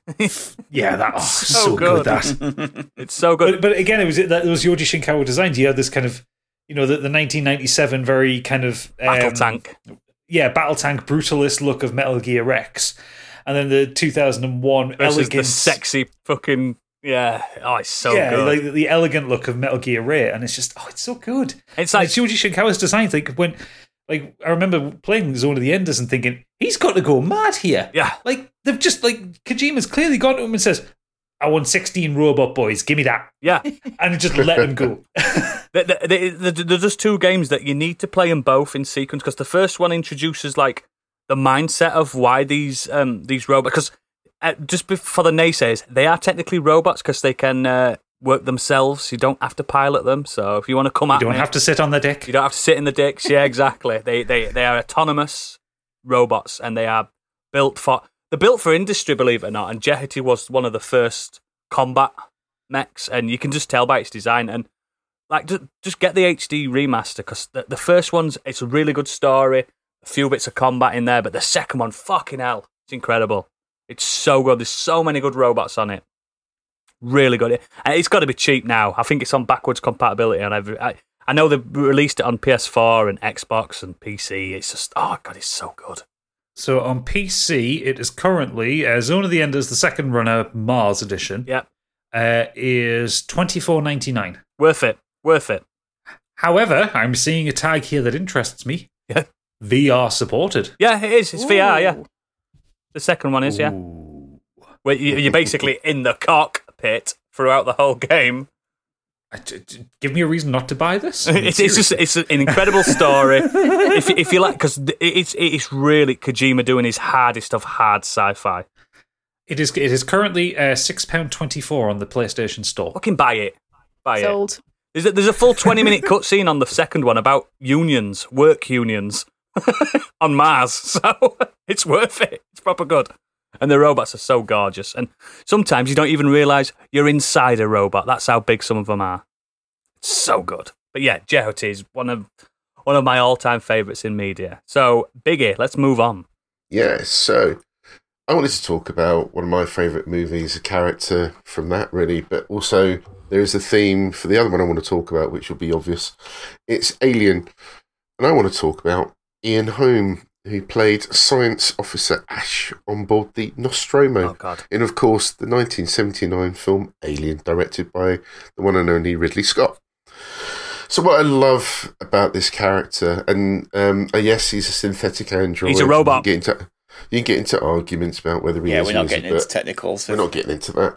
But what I love about this is just this performance from Ian Holm. He absolutely nails this character, Ash. No one is aware that Ash is a synthetic android, including us. We have no idea. Hey, when he got killed, I didn't realise he was a robot. I just thought he was milky inside. His blood looks different to mine. Yeah, why is he so milky? But he does such a good job of it because he plays Ash really socially awkward. Yeah. When you see them eating around the table for the first time, he's clearly like the outcast of the group. Proper nerd, isn't he? He's a purely science-focused And particularly once, obviously, everything happens, he defies the order about the quarantine. He obviously, you're not quite sure why he does it when it's quite clear what the process is. Then, of course, we find out later why. Yeah. When the face hugger detaches itself from Kane, Ash is enthralled at the autopsy. He's got no fear either, almost has he? like, huh? He's got no fear. No, it's like he doesn't care either about Kane at all, because everyone's obviously concerned about what's happening with Kane, but he's like all over this little face hugger. What the hell is it? And he's obviously, like you say, no fear, doing the autopsy, not afraid of anything happening to him. And then when the secret mission is finally uncovered by Ripley, Ash reveals his true nature. Yeah. And the way that he tries to kill her is obviously really odd. And yes, I know there's a lot of themes around behind that, the sort of the weird sexual imagery, the whole thing about the alien. Forceful penetration and stuff like that. Yeah, the guy who designed it. I forgot H.R. Geiger. Thank you. All of his artwork that was involved as well. It's all very sexual. Yeah. But yeah, just again, when Ash's head is then reconnected afterwards, they're it's asking horrible, questions. that bit. It's just so freaky because he still plays this android that has no connection with humans. So in fact, he's more siding with the alien. And yes, I know it's his mission, but it's just the fact that I think there's a great quote where he says, "You still don't understand what you're dealing with, do you? Perfect organism, its structural perfection is matched only by its hostility." And then one of the characters, Lambert, I think, says, "You admire it." And he goes, "I admire its purity, a survivor, unclouded by conscience, remorse, or delusions of morality." And then he goes on to say, "I can't lie to you about your chances, but you have my sympathies." Oh, and I just love that. He just delivers that. Obviously not like I do. He does it so well. So do you know in that film, Ash is so good. because obviously it was a distress call, wasn't it? Did he not get his mission until he spoke to Mother, the AI? He never tells you, does it? I think it's revealed that he replaced the other science officer last minute. So they knew they were going to run into.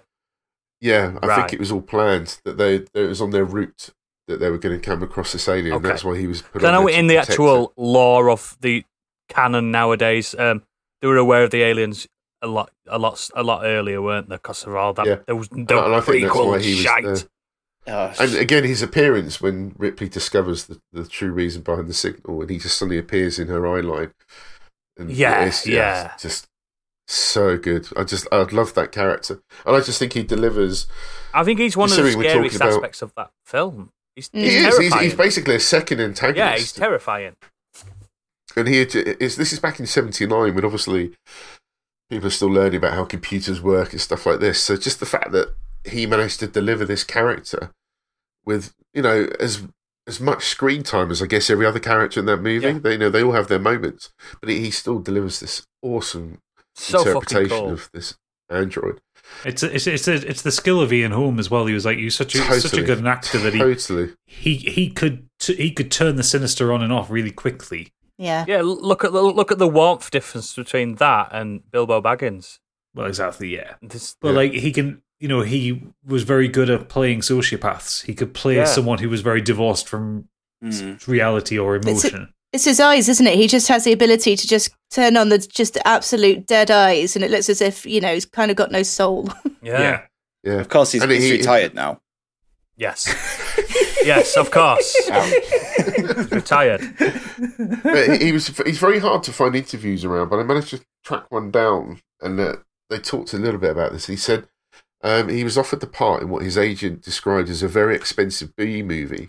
So if you remember, this is '79, so I guess without all that CGI, because there wasn't an awful lot in there. Obviously, had to do some of the effects of the ship and so on. But that's not CGI itself. That's models, it's not CGI. Yeah, that's what I'm saying. It's all models. So there was none of that around. So they're all probably appearing on this set, which is obviously designed to look. It looked so really fucking good, that set, though. But that's what I mean. It was so good. But he must still at one point be thinking, how good is this movie going to turn out? Because no one had any real expectations for it. I mean, for all the say it was an expensive he still movie, delivered that performance. The budget was only like $9 million, which was still nothing in the 70s. Like it's incredible the film he pulled off, and obviously it's Ridley Scott's skill that managed to pull out those performances and pull off that But it's visual Stan design. Winston as well. Did he do the creatures? Oh, I can't remember actually. I think you might be right, but I can't remember. Because But back then he was the guy, wasn't he? He did all the creatures for things. Yeah. But so from that, you then had the sequel. Yes. Aliens came out in 86. Step it up. This time directed by James Cameron. So on the Sulaco, again, there is a science officer, and he is an android, played by the wonderful And Lance they know he Henriksen. is. Yeah, But he's openly an android this time, and this is clearly revealed to us as a viewer because during a prank on Hudson with the infamous knife trick, Ripley is completely freaked out to discover that, yes, there is an android on the ship. It's an upgrade, though. He is an upgrade. And he actually cuts himself whilst doing the knife trick. And he says, to quote him, "I prefer the term artificial person myself." Yeah. And he refers to the fact that he can never hurt a human now with their behavioural inhibitors. It's impossible for me to harm or by omission of action allow to be harmed a human being. Yes. And Bishop pretty much is the complete opposite. He sticks to his Ash's. guns, doesn't he? He volunteers to take that portable remote to go and try and connect the uplink to get That the is dropship one of to my come down. most anxiety-ridden moments when he's in that little pipe. That little tunnel. Oh my god, it's Which horrible. I can't That's- remember what he quotes. It's something like Ugh. 3 miles or something stupid like that. Now I know what a It's just- TV dinner feels like. I can't handle. I've said it before on the pod. I can't handle things like that. Yeah, it's Like, horrible. And he has a bit of sarcasm as well, sort of almost in program, because when there's a talk amongst the characters saying like who's going to go over there, everyone's like Hudson's like, "Hey, doing it, man," all this kind Game of thing. over, man. And Bishop actually has to say it twice because they don't hear him the first time he says it. Yeah. But he says, "I'll do it," and then he goes, "Believe me, I prefer not to. I may be synthetic, but I'm not stupid." Yeah. Which again is just a perfect line. As they board the dropship, unfortunately, the Queen then appears and impales and bisects Bishop, which is just so gruesome. It's just so lovely. Milk done. everywhere. This gunk sprays out of his mouth. But his upper half is still functional, so he ends up actually rescuing Newt. And because of the way that he's obviously proven himself to Ripley, Ripley then saves him. And he's on the third one as well. And he does appear in the third one, but Ripley manages to find him amongst the trash and manages to find out how poorly the script was and how Newton Hicks was written out. Which we have discussed ad nauseum. Yeah. But yeah, I just think the two very opposite ends of the spectrum. For, What do you think to the Fassbender robots then? In the series? I think he plays it well enough. It's fucking weird. I think he's It's the only just- good things in those two films. I was He about to is. say that. Like, I think It's just odd. That- Some of the stuff that he has to What's do. his in that. name in it? Is it Dave? or David. Cal or something? David. yeah, David, yeah. But I think, yeah, he's the best thing in them. But even though both films are pretty shit. No. But I was just thinking as well about how the androids actually serve us quite well throughout the series that I've played. Like even in the Alien Isolation, They're like the scariest bits. They are pretty. The they've working got no Joes. personality to them at all. especially the Seegson ones, But yeah. but they are really scary. Like when they go like into like what is a bit of a rage mode. Essentially, it's like oh, You'd know fuck, about like that, wouldn't fuck, like it's just the alien I've got to worry about. It's It these does fuckers. show you, like Gadget just alluded to, the Seegson androids a shite compared to the Wayland Yutani ones. Because the Yeah. working Joes are just horrendous. They're horrible. Well, you get the companion that you get on the ship with. I Yeah. can't remember his name, but he's a synthetic as well, and he's a Wayland Yutani one. And Yeah.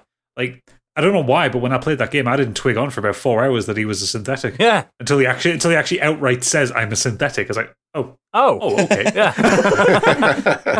Well, it's because I skipped his dialogue early on when you meet him in the Torrens at the very start of the game. Yeah. But he's He sweating speaks- though as well, isn't he? So you Well, can't he's tell. sweating, but Ripley says to him, says like, "You're up early." He says, "Oh, I don't need as much sleep as you." Yeah, there you go. Why didn't I notice that when I first played this? Wrong with me? Yeah, I think it's clever. I mean, the Winona Ryder synthetic, that's a bit more advanced in the future, isn't it? That one. She doesn't even act Oh, like I a robot. forgot. I forgot. She doesn't about- know she's one. Synthetic. Yeah, Yeah, I she forgot about the fourth film. yeah, she's a synthetic, but she says in the film that she sometimes forgets she is from time to time. God, I hate that film so much. It's so bad. She plugs herself in with a USB into her arm. Fuck Joss Whedon. Fuck Joss Whedon. Yeah. Still not She surprised. has two Sweden. attempts at it because she gets it wrong the first time. Yeah. But yeah, I think that old saga, the fascination with the androids, the robots, the synthetic, I think it's fascinating, and it's one of my favourite versions of that kind of play on the on robots and what the meaning of life and meeting your makers and stuff like that. I think it's fascinating. And again, Ian Holm He's brilliant. I love Lance Henriksen, don't get me wrong. I think he's awesome in Aliens, but I think Ian Holm to Smashes deliver it. that sinister role so well. For my money, he is the scariest thing in that film. The xenomorph is second in comparison to a fucking robot that just doesn't care.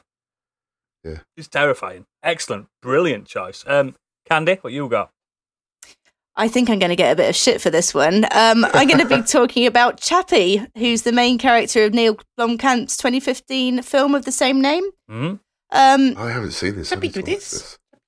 It hasn't got great reviews, but I'm going to try not to dwell on the actual film itself because he's a fascinating robot, and I just wish there was a better film surrounding him because it's sort of done a bit of a disservice. I will give you a brief overview of the film just so you can kind of better understand his character. So Chappie's based in Johannesburg in the near future. We learn that the police force has been heavily bolstered by a sort of army of robotic scout robots. Yeah. They're deadly but sort of cute bunny-eared robots, and they're wildly celebrated as the future of policing. A scientist in the facility for creating these autonomous robots, in his spare time, he's created a perfect AI without the knowledge or consent of his superiors. So he takes a robot that's scheduled to be destroyed, and is on his way with the robot in his car. Promptly gets kidnapped by Diantwort. Diantwort. Diantwort. Yes. Who, if you don't know, are a real life Enter the ninja.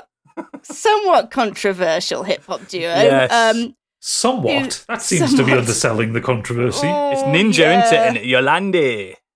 They're both pretty awful, I think. Yeah. But let's not talk about that anyway. So anyway, for plot reasons, they have to do gangster things and pull one last heist. The greatest gangster And- that ever was. That's what he says. That's what he says. Oh, it's so What is this you're talking The about? Advert. I must watch this. It's a hip hop South African band, and they are notoriously terrible people. I'm surprised you haven't heard of them, Biggie. Oh God! No, I You've haven't not come heard across this Enter at the all. Ninja? Oh No. my God! I don't. I Yikes. think the problem is they extend too far out of hip hop. Like they are Yeah. just like it's almost like avant-garde, isn't it? They, It's they, just- they went Yeah, very it's kind of political, strange but shit for the sake of it. unfortunately, they went the wrong way in the political yeah, it's the wrong spectrum. politics. That's the problem. So eventually, the scientist basically trades his life for the broken scout that's in his van, and Chappie is born. I really, really wanted to choose a cooler robot here. I like but Chappie film. Ignore what anyone else says. I think it's a good film. I think it was almost good. I think there were certain elements that it almost went a bit too Diantwort. It did. It did. I think there was probably a little bit too much input from our friends. But yeah, my mind kept wandering back to him. He's just so endearing and charming. And when he first becomes conscious, he has the mind of a child. Yeah. His learning is extremely accelerated, but he's caught between the scientist who wants him to be morally just and good, Yolandi, who's the female out of Diantwort. Her motherly instincts kick in, and she nurtures him like a child, and Ninja, who just wants to use him as a mindless He's a killing fucking machine. prick anyway. Is this just He's a like a fucking modern prick. Johnny Five? It's a bit. Yeah, There's a basically. bit more depth to it than that. Actually, it's believe it Yeah, or not, it's- it's less racist. Because Johnny Five is quite racist. yeah. Well, the film was, Yes. certainly. I don't remember any racism in that, but then again, it has been. I haven't seen it since. What, the it's- lead The actor who was Indian researcher. It's not was, Indian. Wasn't with Indian. blackface. Yeah. Oh, Yeah. right. That went over my head as a Yeah. child, so yeah, I can see why that's a And then problem. his voice was just done as an Indian voice from a non-Indian Oh man. no! like basically like think Apu. That's why nobody does the Johnny Five impression anymore. I see now. Anyway, so he has no particularly awesome robot powers because his creator, who's the scientist, he calls him his creator. Yep. He's taught him to be good. He doesn't particularly like to use guns. What he does use he uses ninja stars, nunchucks, and a little bit of karate, which it looks both hilarious and absolutely incredible at the same time. He's just a brilliant original character. I think it looks incredible, mate. It does. He's brought to life by the visual effects, which I cannot fault at all. And Chappie's real life actor, who is Sharlto Copley. Yeah. Sharlto Copley, yeah. Okay, yeah. From District So 9. his reaction, yeah, that's right. He's in all the guys' movies, yeah, isn't he? Yeah, he is. Yeah, he's a favourite of Neil Blomkamp. So his actions and reactions to situations that Chappie's thrust into are just perfect. And at no point did I think the visuals looked rough, and you just can't tell it's CGI at all. Yeah, I don't think. I think it's Weta Workshop as well that did this. Who did the Lord of the Rings? And it's just fucking impeccable. You can't fault it at all. Even as he just has these fantastic kind of zips and clanks and clunks in terms of audio design that just makes him feel really sort of tangible, and you can feel that he's got an actual weight to him, even though he's sort of athletic, and obviously he's a robot, so he can do all these. He just doesn't run out of energy, keeps going, but at the same time you can tell he sort of feels energy. And what I love about Chappie is what we're left with, essentially, like you said, is kind of a mix of Number 5, Johnny Five, and RoboCop. Yeah, there's RoboCop to it. So he's a vulnerable childlike robot, and he's just faced with the absolute worst side of human nature. Yeah, Hugh Jackman. And his mullet. Hugh Jackman's got an awful mullet in it. Yeah, yes. But especially in kind of crime, the crime-ridden side of Johannesburg as well, it goes into that, and you can really sort of you can empathise with his naivety, and in my opinion, he's probably one of the most exciting AIs that we've seen on screen. Total affairs. I know it sounds stupid because it's named after him, but he genuinely carries that film. It is. Do you know what I mean? I think it's an endearing performance by Copley as well. Obviously, there's issues surrounding that film. There's too much like political. There's like apartheid type scenarios, and it's very deep from what the trailers don't show. But as robots go, it's brilliant. I just think it's better than the iRobot one. Yeah, it is, and they don't try and really make him look modern or futuristic. He looks sort of quite janky and he looks crap, and just doesn't he? Beaten up all the time. Yeah. And they even kind of they put the gangster chains on him, and sort of the way that he walks around like he's supposed to be a gangster kind of thing. It's just brilliant. Gives himself watching a little limp, doesn't he? Yeah, and he does the nose rub as well, like just taking on all these just awful traits. I just love him. I just love the character so much, and as I said, I just wish there was a better film surrounding it. I mean, I wouldn't say it's not bad. It's just not particularly. Oh, it's not cancelled. It's not cancelled great. bad. There's just an air surrounding it, an air that you've just got to watch out for. That's all. An element of cringe. Yeah, absolutely. Do you know? I'm definitely going to watch it. It's worth it. Did you like District 9? It is. Yeah, I loved it. Think that kind of film. Obviously, same guy. I was looking forward to his Halo movie that never happened. Well, that became District 9, didn't it? They used a lot of this. Did yeah, because the Halo film was going to be set in South Africa, and there you go. They used a lot of It this. was New Mombasa. New Mombasa. Well, you know what I mean. He was meant to be taking on an Alien film as well. I think it got cancelled. He's going to basically do a sequel to Aliens. So that would have been better than what we got. We're alive. Well, the concept art looked really good. Mm-hmm. Would have been. I'm disappointed. And then Ridley Scott was like, "No, I want to do these." Prometheus. Everyone just cares about where these creators came from. We all care about the space jockeys. Nobody cares about that. Oh God, shite films. Sorry, but yeah, I like Chappie. I think that's a good pick. Very strong artistic design, and as robots go, so far that is the closest robot we've had. So you're winning on that one. Right, Stig, take us home with your quintessential robot lover. So, what a weird introduction. Anyway, I'm going to talk about the most fearsome, scary robot that's ever existed in cinema. No, I'm of course talking about the fembots. Yes. Powers.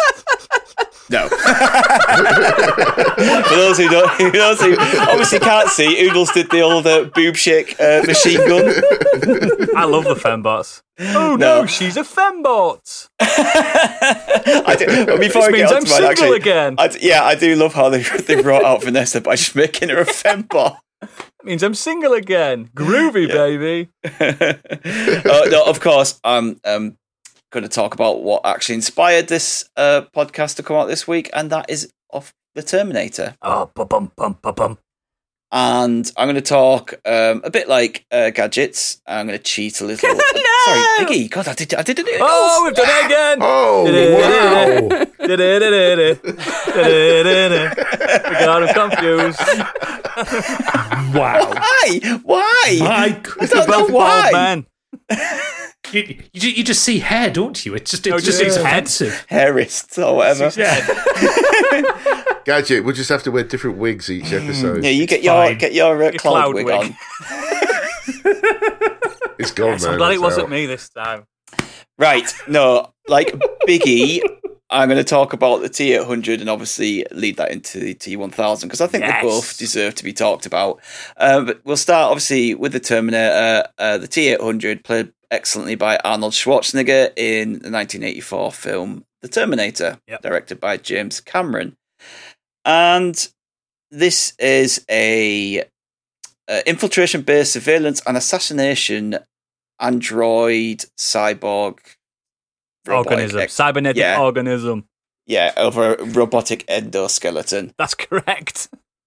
And he's obviously, the whole premise of the Terminator is he's sent back in time to kill the mother of the Resistance, Sarah Connor, and he's just fucking brilliant and scary, and Arnold Schwarzenegger plays that part so perfect.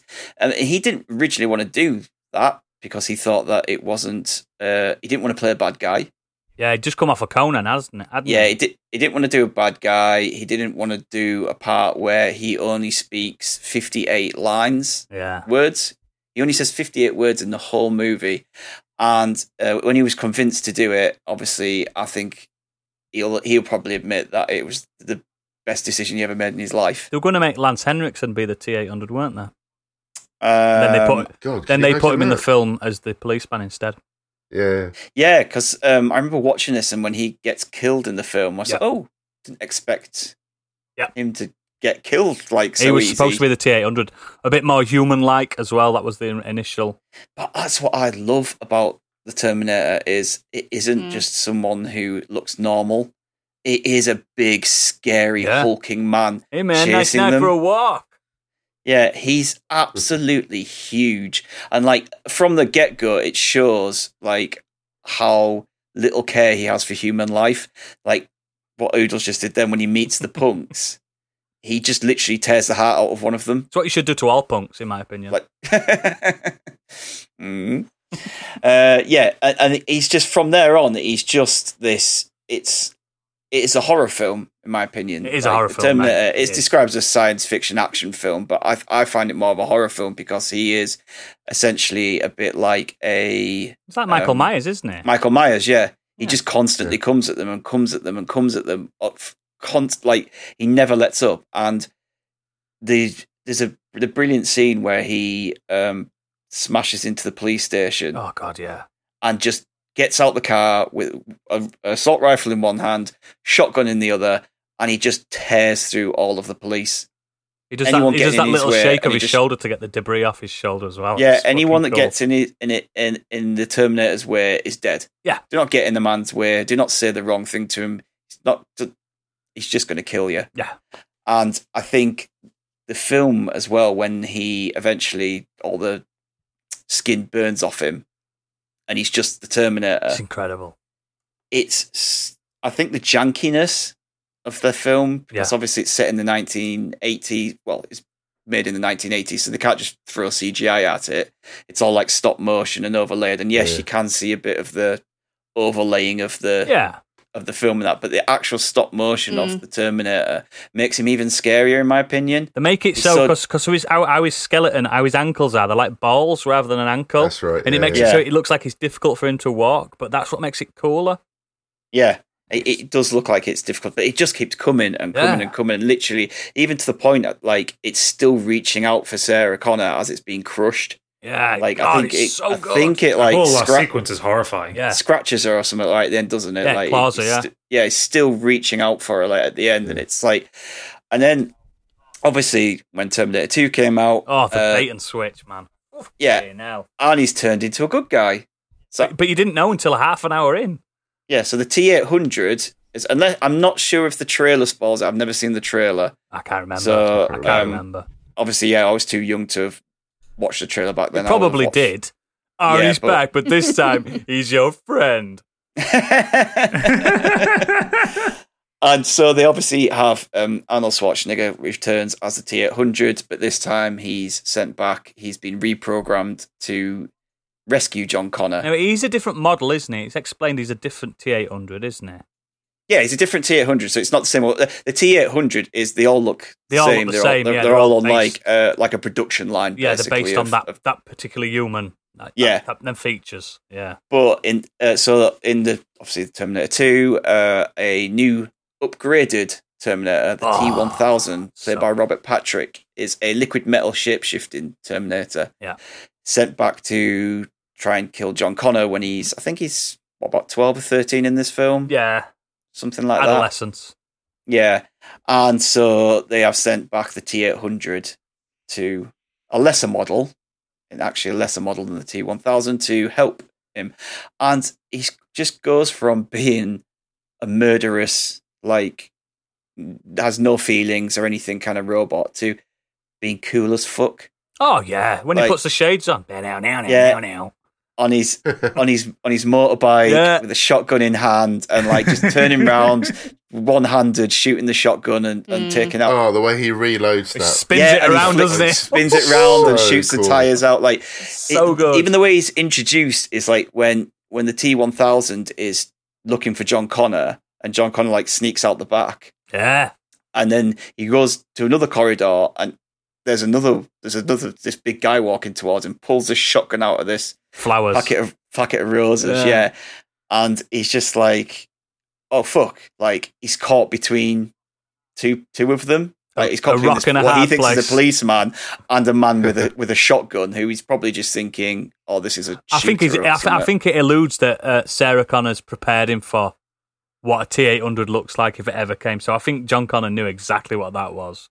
Potentially, yeah. But then obviously we find out he's good and he's just like, good down, and just shoots the T-1000, at which point we find out that's CGI though. Yeah, with a big hole in his chest. Oh God, it's so good. It's one thing to remember that that film was 1991. Yeah. And, like the CGI looks like, I mean, it's obviously what James Cameron Studios straight after the Abyss, isn't it? Straight after the Abyss, a lot of the same technology, but the fact is, like, you still watch it in 2021, it still looks good. Fucking incredible, man. So good. I love that film so much. And the T-1000 as well is it takes all the good stuff from the first Terminator film, like just a heartless killing machine with no expression, no like, there's no smiling, there's no like joking. Like, you know, obviously Arnold's character kind of develops human feelings in this. Yeah. But like the T-1000 is just straight up murder bot, but it's more menacing. He does that thing where he goes up to the house and he's like, "It's a good-looking boy." It's like proper human, isn't it? Yeah, and he can mimic humans. Yeah. Yes, he can mimic humans a lot better than the T-800 could, and it shows you how scary he is from the moment where John's speaking to his foster mother. And you hear her voice. God, yeah. And then it cuts back to him, and he's just got her pinned against the wall. Yeah. He's turned his hand can turn into like a spike, and it's through the milk, through her face, and just pinned to the wall. And it's like it can like turn into any non-mechanized form, can't it? Yeah, it's bladed weapons, hammers, swords, that kind of thing. And he basically can. I think anyone he touches, he can absorb, transform into them. Yeah. But Robert Patrick is just he just plays it so perfectly. Like even he's down so to good in it. His movement. It's like we didn't. They wanted to get someone that looked a little bit like Arnie in the face, but obviously not in the body. He didn't need to be big because he wasn't covering a big skeleton. That's why. I like the running, when he's chasing after it, and so the way he runs, and like. Do you know there's a bit of trivia that sequence where he's chasing Edward Furlong on the bike through the car park. The director actually had to tell him to slow down because he kept catching up with the bike. Yeah, I remember that. Oh my god. He's too fast. He's like a proper sprinter. He was a proper sprinter in the 80s, so he's really, He's the same really when fast. Robert Patrick's in X-Files, and he's always outrunning Scully. Well, both Slow down. Arnie and Robert Patrick are both in such incredible shape. You've got there's absolutely no way that you wouldn't believe that they're covering a metal skeleton. There's just not an ounce of fat on either of them. Yeah. No. Yeah.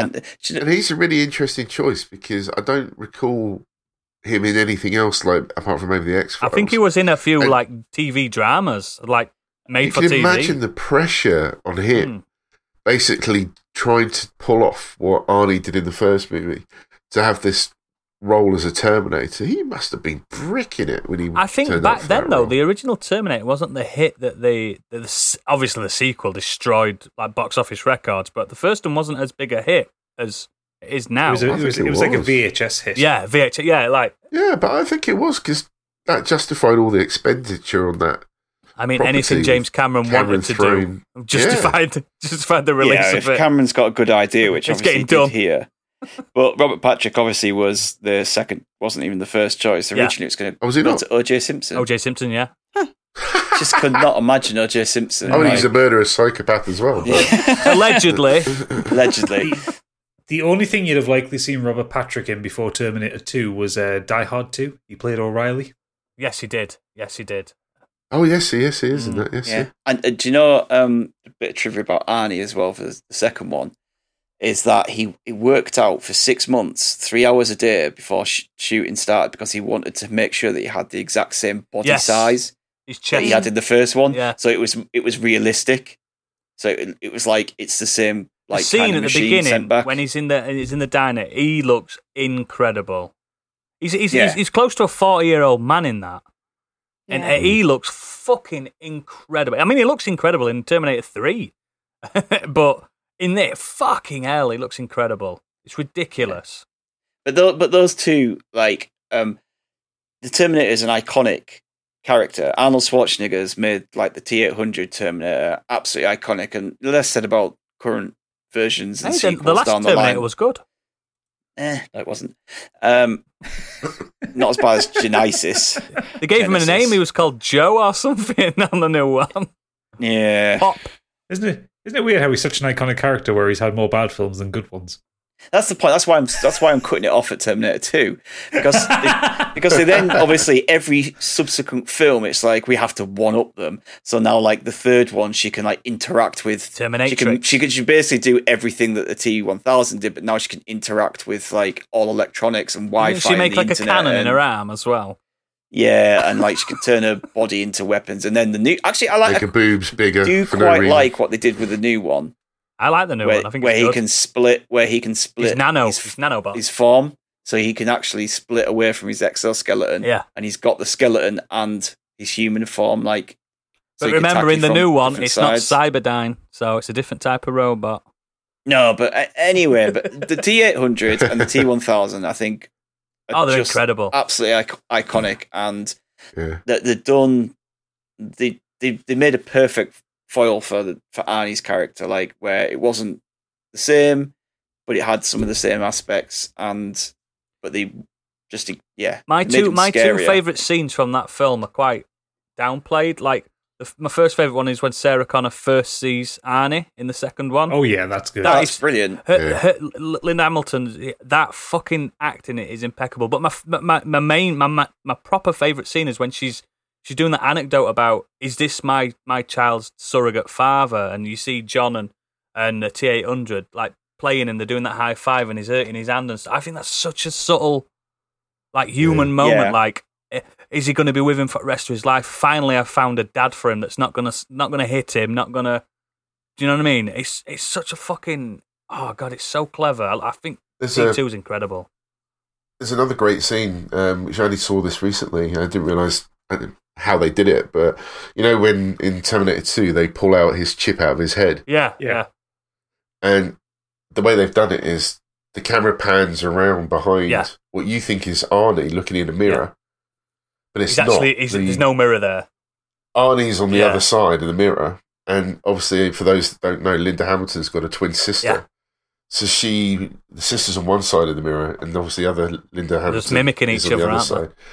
Yeah, they're mimicking, and then they're obviously pulling the thing out of Arnie's head, which is obviously just a model that you can't see because you're behind it.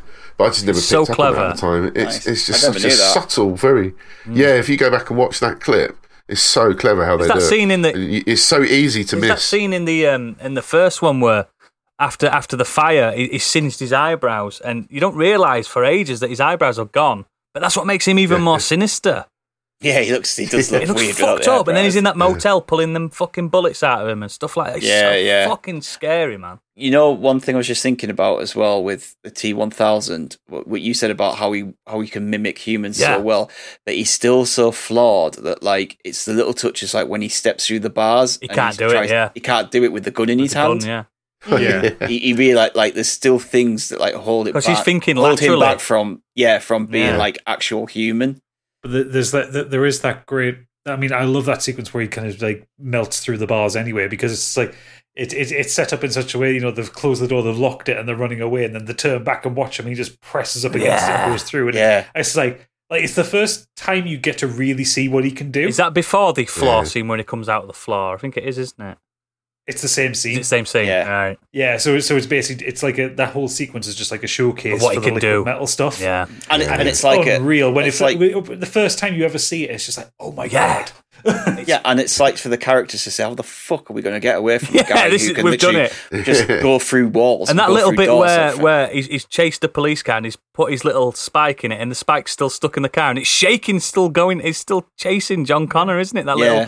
It just fucking shows like how powerful it is. The film, man, so good. It's like, such a good film. It's probably James Cameron's best film, in my opinion. The way they change as well, the T-800 from the first one, where he's tearing through the police station, and it cuts to the view of the Terminator, where he's literally like, anything that moves, he shoots. Yeah, and then the second one, he steps out with that big fuck-off gun, and you see that view again. But this time, he's scanning where everyone is, so he doesn't kill anyone. Yeah. He's just doing it because it looks... A, it looks cool as fuck. Yeah. And B, it's like a diversion more than anything. But that bit when he scans that man at the finger and he's checking him, and he goes to grab him and he pulls his sunglasses out of his fucking pocket. It's so fucking cool. God, what a film. What a robot. Yeah. Then they ruined it. Excellent. Yeah, so we stop it too. Yeah, we stop it. Same as The Matrix. There's only one Matrix film. There's only 2 Terminator films. We'll leave it at that. Right. There's only 3 Die Hard films as well.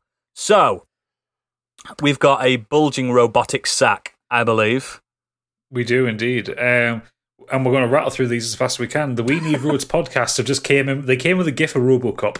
Oh, God, yeah. Yeah. I mean, yeah. So cool. Absolutely. It's so cool that they wanted to have Terminator versus RoboCop for decades. And spoiler alert, if you've ever read that comic or played the game, RoboCop wins. Would you say RoboCop stops at 1? Does 2 exist in 2 your exists mind? in my mind. 3 doesn't. 3 with the ninja robots. I think RoboCop 2 has its place. It's still tongue in cheek. What about that remake that was made a few Never years seen ago? it. I never bothered with it. Never seen it. They just took everything away that made like RoboCop. Yeah. Like he's kind of. Is it still Alex Murphy? Is it just a complete remake? Yeah, but it's just kind Yeah, of it is. like they made him. Oh, I don't know. Did they blast his limbs up Boring. with shotguns? It made him boring. I bet they didn't blast him away, did they? Like that Probably scene on the not. first one was just getting shot. It's fucking incredible. So, futile exercise coming. We're going to need a ruling from Candy here. There was a debate in my house about what a robot is. Uh-oh. Does Nick Valentine count as a synth? He's a robot. It's funny you should mention that because that was one of my honourable mentions. That's why I didn't have him on the main pod. He's a robot in my because eyes. I couldn't. Yeah, is he? No, he's a synth. What's the difference? I'm gonna say I'm gonna synths, cyborgs, Yeah. androids, just anything Mechs. that's mechs. Yeah, Anything It's that can control RoboCop's itself. Technically not a robot. It's still got a human brain. Because we all know robot means slave, doesn't it? That's in that Simon Pegg film, isn't it? When he says robot means slave. Yeah. Can you not remember it? No, Nope. I'm just thinking that maybe that just invalidates my argument. Yeah, I was also just thinking as well. Oops. I always assumed robot is in my head canon. Robot is something that can be autonomous. It's mechanized. It's created by man. Or another force, another. I don't know if a Transformers a robot, but that's not created by man. If you want to go down this line, robots tend to be tools. They tend to be things that make cars. Androids tend to be the ones that are autonomous. They count. The Transformers are cars, but they're in disguise. My head. Anyway, I'm counting Nick Valentine. Anyway, before Candy passes out, he also goes on to say, my son settled on Alpha 5 as he's having a Power Rangers resurgence. My number one had to be Marvin the Paranoid Android, the 2005 version from Hitchhiker's Guide to Galaxy film played by Alan Rickman. So good. I like. We've talked about this before, haven't we, Gadget? We love that film. I think it's so good. Than everyone People says don't like it. I'm like, what? We got a while we've been recording, Sneaky Pete as is it Pete? Well, he's a sneaky bugger. Sneaky. I am sneaky. Yeah, sneaky. Yeah. Is his name Pete, or have I just made that up? You've made that up. His name is not Pete. Where the fuck have I got Sneaky Pete from? That's a character in something. No, isn't it? maybe I was just reading something. Show on Amazon called Sneaky Pete. Right, his name's Sneaky Pete from now on. I'm Sneaky. Just said, I know I'm late, but he better be mentioned, and it's the android. Yeah, Marvin the Paranoid Android. Yeah, he's brilliant. Lee Davies has suggested Daft Punk. They are not robots. They are just men with helmets on. But they can be robotic, and they do work it harder, faster, better, stronger. That's true. Yeah. Yeah, that's true. Just one more time. Robotic Monkey, our own robot, says, if someone doesn't talk about BT from Titanfall... He's in my honourable mentions. Oh, boy. John Cheetham, it has to be Bender for me. Oh, Bender, yeah. Or to give him his full name, Bender Bending Rodriguez. Yeah, I always forget that he's got that Spanish because he's name. made in Mexico. Yeah. Oh, God. So good. Deadbeat Punk. Hang on, it's essay time. Are we I've got a strapping limbo in? for this one. Oh, God. Strap in. Right. Greetings, moisturised escorts. Okay. It's been a while. Hopefully Biggie is back with you, or I won't have listened this far. Wow. So I have a few robots I want to talk about. Seeing as Mega Man appeared on the artwork, my main pick has been taken from me, so I'll have to go with my backup picks. Poor Gadget. Fuck you, punk. Beginning with Sasuke. Yes. The little clockwork ninja from Ganbare Goemon series. Goemon, yeah. Wow. Oh, yeah. Goemon, that's it. I'm going to get all these wrong. Wow. Fucking this little blue-haired bundle of badass usually stars as one of the playable characters in the series. Fuck. Basically, Japan's answer to Pinocchio. Yeah. Sasuke was built to be the child that that his creator, Old Man, could never have. But unlike Pinocchio, Sasuke isn't an uncoordinated fuckwad that has to rely on imaginary insects to act as their conscience. No, Sasuke is a pint-sized ninja master, armed to the teeth with sharp blades and explosives. Sasuke also has blue hair, and he's a little punk ninja robot that carries knives and likes to bomb things. I love He's a Goemon. little kindred spirit. From the same series, we also have Impact, Oh. a clockwork mech. Yes. Created by the same Old Man that created Sasuke. Instead of a child-sized murder machine, he made this Godzilla-sized ninja. Yeah. The fuck are you all watching? Goemon's incredible. It's games as well. Impact had the best theme tune as Yeah. well. It comes with his own theme tune as standard. Whenever Goemon, Ebismaru, or Yai have to fight toe-to-toe with some gargantuan gimp, Impact gets summoned with one toot of the Triton shell. Impact has stated that he also does quite a bit of work in Hollywood when he's not helping the mystical ninja team fight alien pricks and saving Japan. I've never I understood can't wait till we paragraph do less. the anime episode. I am so down for this anime episode. I'm so ready for it. He also has the advantage of being a video game mecha that isn't piloted by naked school children. Yep. So take notes, Atlas, you pack of perverts. What was that game? 13 something or other? 13 Sentinels. Yeah. Yeah, oh god, yeah, I saw the artwork for that. I remember seeing like the game revealed and going, I fancy playing this, and then like the school kids go into Yep. the mechas and they're all naked, and I'm like, Yep.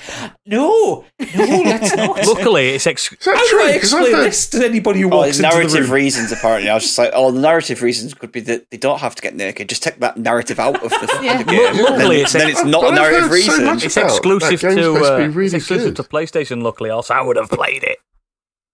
I was going to say, it's supposed to It be is really good, good. I didn't apparently. realise it had that in it. It is, but it's... It's weird, isn't it?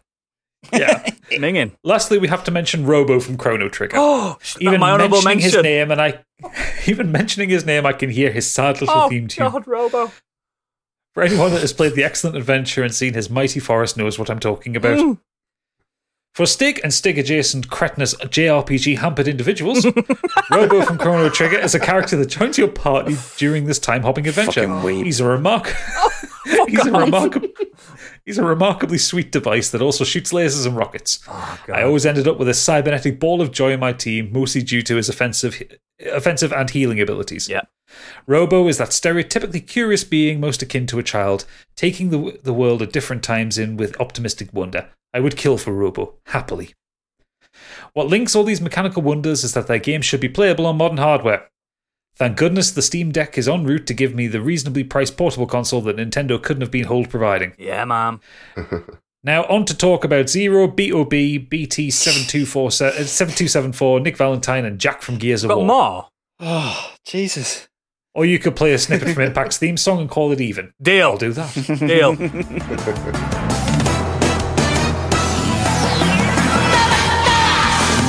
燃える太陽背に受けてゆくぞ発進マシンがうなる俺は機械だ鉄人だ今解き放てよ鋼の魂行くぜブレイクダウン悪い奴らをぶち壊せ Oh, God, I haven't thought of Goemon in years. Oh, God. I used to love Mystical Ninja on the N64. The Mystical Ninja. Oh, I fucking hate that guy gets me. I hate it. I fucking hate it. Well, your arch enemy always knows you the best. Oh. Ugh. Yeah, excellent that. He did also have a PS saying, Helper from the Venture Brothers. I had to cut him from my email because I couldn't sum up the love in a few paragraphs. Yeah. Bobby Wayne, your man Bobby Wayne. My ex-boyfriend.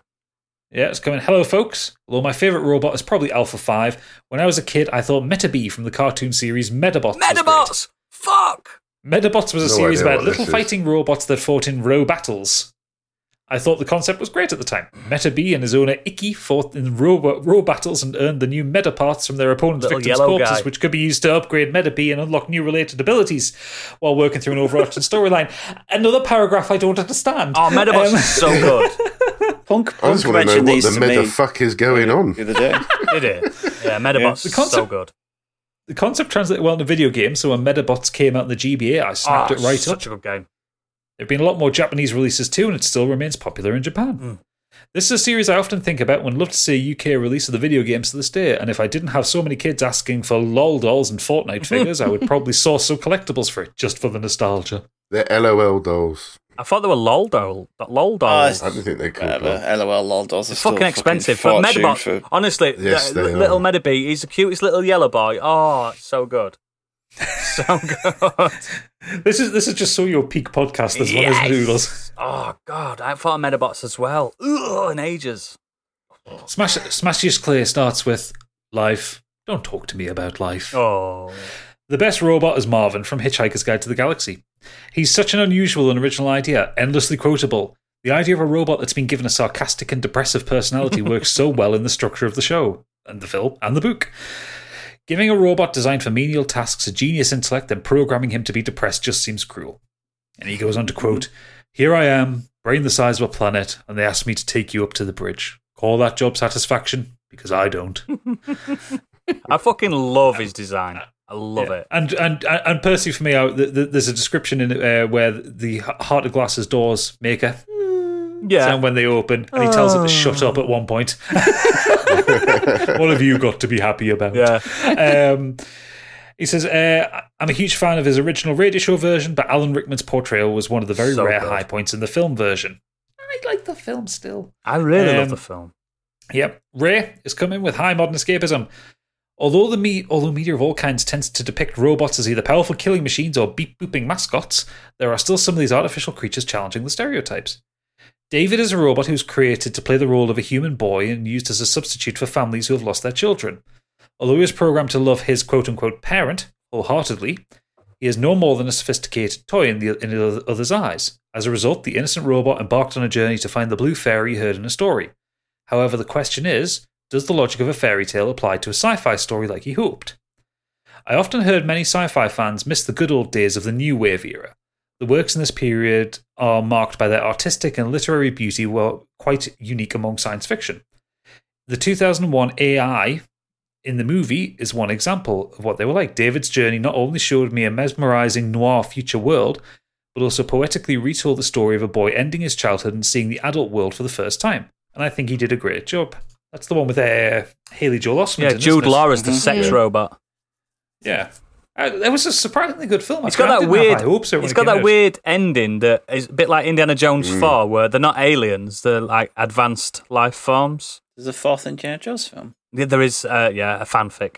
It's AI is such a weird. Like, there's like a metal circus where they like destroy the robots and stuff like that, like Robot Wars. Yeah, it's creepy, that film, because it's so creepy. Just reminded me of.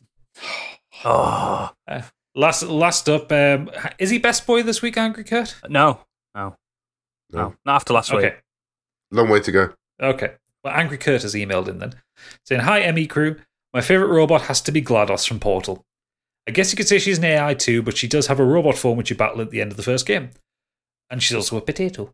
GLaDOS has such a distinctive voice and personality with a mix of humour and sinisterism, if that's a word. One of the all-time great gaming villains. Agreed. Also, shout out to Peter Crouch. Stig and Biggie should know what I mean there. Doing the robot. I mean, I knew what he was talking about there. I know, you think we're plebs? But yeah, that's the mailbag this week. People liked robots. People do robots are like cool as robots. fuck. This was a triumph. Anyway. There's your end song, by the way. Yeah. Oh, absolutely. I'd already decided on that at the start. Right, so let's get on with the socials, and we'll find out what we're doing next week, and then we'll all meet the patrons at the back, and we'll discuss robots together like good people. Stig. Are you not doing them? Oh, you don't do this bit anymore, do you? I'm doing them. I've not done Yeah, this is social my turn. for- I'm just for a while I'm just now. confused because like you arrived late. Oh, because I've got long orange hair as well. Yeah, there is that. Yeah, it's so Hairblind. hard to tell the Hairblind. difference, isn't Yeah. it? I know, right? So, Candy, There are a couple of other Candy, what's differences. our socials? How I do don't people know, reach these out to days- us? So you can find us on Twitter at Modern Escapism. On there, you'll find a link to all of our episodes and socials. You can find us on Discord. We've got loads of channels. We're always active. We're always having a chat. You'll find like-minded people, and we're all a lot of fun most of the time. If you've got any comments, you can either tweet us or email us at modernescapismpod@gmail.com. If you like playthroughs, if you like watching Twitch, you can find us on Twitch at twitch.tv/modernescapism. Saturday, Oodles, what are you doing? I played a bit last week. I played some Flight Simulator, but my internet were being a dick. We found Stig's mansion. That were He fun. was flying around, it's like found where I live, and then like I was like he flew over my house and just crashed into a field where there was a house. And he's like, "This is Stig's house. It's big That's his enough." garden." I was like, "Yeah, fine." I was aiming for your helipad. Yeah, okay. But yeah, I don't know if I'm going to go back to Fable. Oh, for God's sakes, man, finish a You know what I'm fucking game. like? What was it? The promise I promised to finish this I promised off. to do all three Fable games. No, Don't stream You the did series. promise. You promised the listeners you're going to make. yeah, but Punk nobody cry. watched it apart from Candy. Nobody cared. And like, if we're just streaming for each other, there's no point. I think you should. I think you should do simulator streams. Or So simulator. the lawnmower simulator next Normal week. simulators. You had like impromptu flight simulator. There was like 8 people on. I know. I Yeah. do love a simulator. People are telling me to play these silly games. No, where you like I don't know what these survival games where you like they put you on an island and then you've just got to survive. Those Yeah, Yeah. play Rust. Let's see how long you last. Rust. Yeah, I've never even heard of Drug that. dealer Sack off simulator series as and well. just do like These daft ones. yeah. Yeah. Games that I Love don't see have to Flight complete. Simulator in full costume. I just haven't found a game that's captured me like Titanfall 2 yet. That's my issue. Nothing's grabbed me. I've played everything else. There's nothing left. Played everything. And you played. Everything exists. I've done it all. Oh, Anyway, Monday we have Biggie Dies. Biggie's continuing his playthrough of fucking Dark hurry Souls. up with that. Jesus Christ, it's been a year. Only only play it once a week. Fucking hell. Play it faster once a week. Wednesday, Gadget, what are you doing for us? We'll be carrying on with Sea of Thieves. Yeah, we will. At least that's consistent. I enjoy that. Well, you say that I wasn't on last week. I would say last week I did Returnal because Stig couldn't make it. Fuck, let's just talk about Returnal for a split second. That game looks incredible. It is incredible. Oh my You need to get God. a PS5 and play it. Oh, no, I can't. You'll rinse it in a weekend. know. But you'll love it. It's exactly the game to keep you locked into a loop in a room. I just for need to like be 70 shot hours. at, don't I, for hours. Can be arranged. But fuck off. You've got to catch me. I'm like a whippet. That looked far too stressful for me. And on Thursdays, I'm carrying on with my Candy's Creature feature, which is my horror stream, and I'm going to be finishing, hopefully, Those Who Remain. It will be, as I said, it will be the final episode, and then I think I'll probably announce on the stream which game I'll be playing Officially next. the most consistent member of the crew. Maybe. Yeah. That still has time to change. I may be playing Five Nights at Freddy's. I'm not 100% sure. Have you yet. ever We'll actually see. played it? Because it's ridiculous, that game. I never have played it. Gadget suggested that I play it in a certain state of mind. So I we'll played see. it with my son on my what happens. iPad, and I fucking dropped my iPad. It scared me proper bad. I'm unscarable. It's official. Bollocks, mate. You're going to Unscarable. scream. Oh, I've just seen the clips. You're going to, yeah. You're going to scream. It's I was horrendous. startled. I wasn't afraid. I'm so startled. I'm startled. There's a big difference. Anyway, so you can see my startledness. All of our playthroughs get uploaded to YouTube, so you can watch that in your own time. And we're really making a push to get some subscribers on YouTube because we're not far from being able to get our own link. And I'm not too sure how far away we are, but it's not far. So we'd really appreciate it if you can. We've spoken about our Patreon, so if you'd like to give us a little bit of extra money, or you're feeling generous and want a little bit of extra content, you got £5 for Modern Escapees, £5 for Scorched Sheep, or £7.50 for the Biggie bundle. Now, next week we're doing something a little bit special, aren't we? Next week, Is it? What Yes. could it possibly Oh, yes. be? I heard we've got an anniversary coming up. Oh, Have I slept? are with you anyone? telling me that No, it's not that. that some of us here have been doing this for a year? I've been listening for a year. That counts. No, yeah. I'm just flabbergasted that I've kept a podcast going for a year. I know you haven't Well, they shot said it. they couldn't make it. We've done it. So to celebrate, we're going to be doing a live show on Twitch. You can tune into that. I think we said 8 p.m, didn't we, Yeah, on Sunday yeah, the 15th? 8 p.m. Yep. Yeah, we'll be advertising that anyway on our socials. So you can find that on twitch.tv/Modern Escapism. I hope you're all excited. You're going to get uncensored, unfiltered Biggie, which is the most problematic thing you can imagine. What? Excuse You might me. have to put a top on for it, Biggie. Go on. Yeah. Can you wear clothes this time? But, And I won't be plugging in any dodgy paraphernalia that I bought off the internet. yeah. Might yeah. cause any kind of technical Any power difficulties. shortages? I'll be taking down any dodgy paraphernalia. They won't have heard what happened before, so I'm going to leave that in there completely context free and let the Yeah. listeners decide what that means, Candy. That's what I was hoping. Believe me, and- it's not solar powered what she's got. It It's a mobile of dildos. It needs a mains connector. Many power tools. The Drildo 5000. You may be able to see my wall of tools as well if we do the Oh, God. live stream. I do stream from Live my from the bedroom, Red you know. Room. That's a good point, actually. I'm going to have to decide where I stream from because I'm not sure I want everyone seeing my boudoir. Yeah, the sex dungeon. Yeah, that's Yeah, exactly. That's I'll problem. turn my red light on as well. As always, if you have a minute and you've enjoyed our podcast, please consider leaving us a 5-star review on Apple Podcasts. It helps us get seen, and we do read all of our 5-star reviews, so we'd love to hear from you, and it gives us a little bit of extra help. And as we've said before, you can slag us off as long as it's 5 stars. Just Yeah, we don't read the absolutely- 1-stars. we don't even count them. They don't exist in our minds. But if you want to give us a negative review, just give us 5 stars and we will read that. So excellent. We'll send a Metal Mickey back through time to take you out. That's another one of my tools. Oh God. Oh God. Wait while we do the sex episode. Jesus Christ. It's gonna be so. Get ready. But yes, we will see you all next time live. Wow. I hope it's like for people listening now. It's past midnight, so I hope it's not this late. No, it definitely won't. We're starting time time next week. For everyone that's not a patron, we will see you live next time. Good night and God bless, and please dream of Electric Sheep. Bye-bye.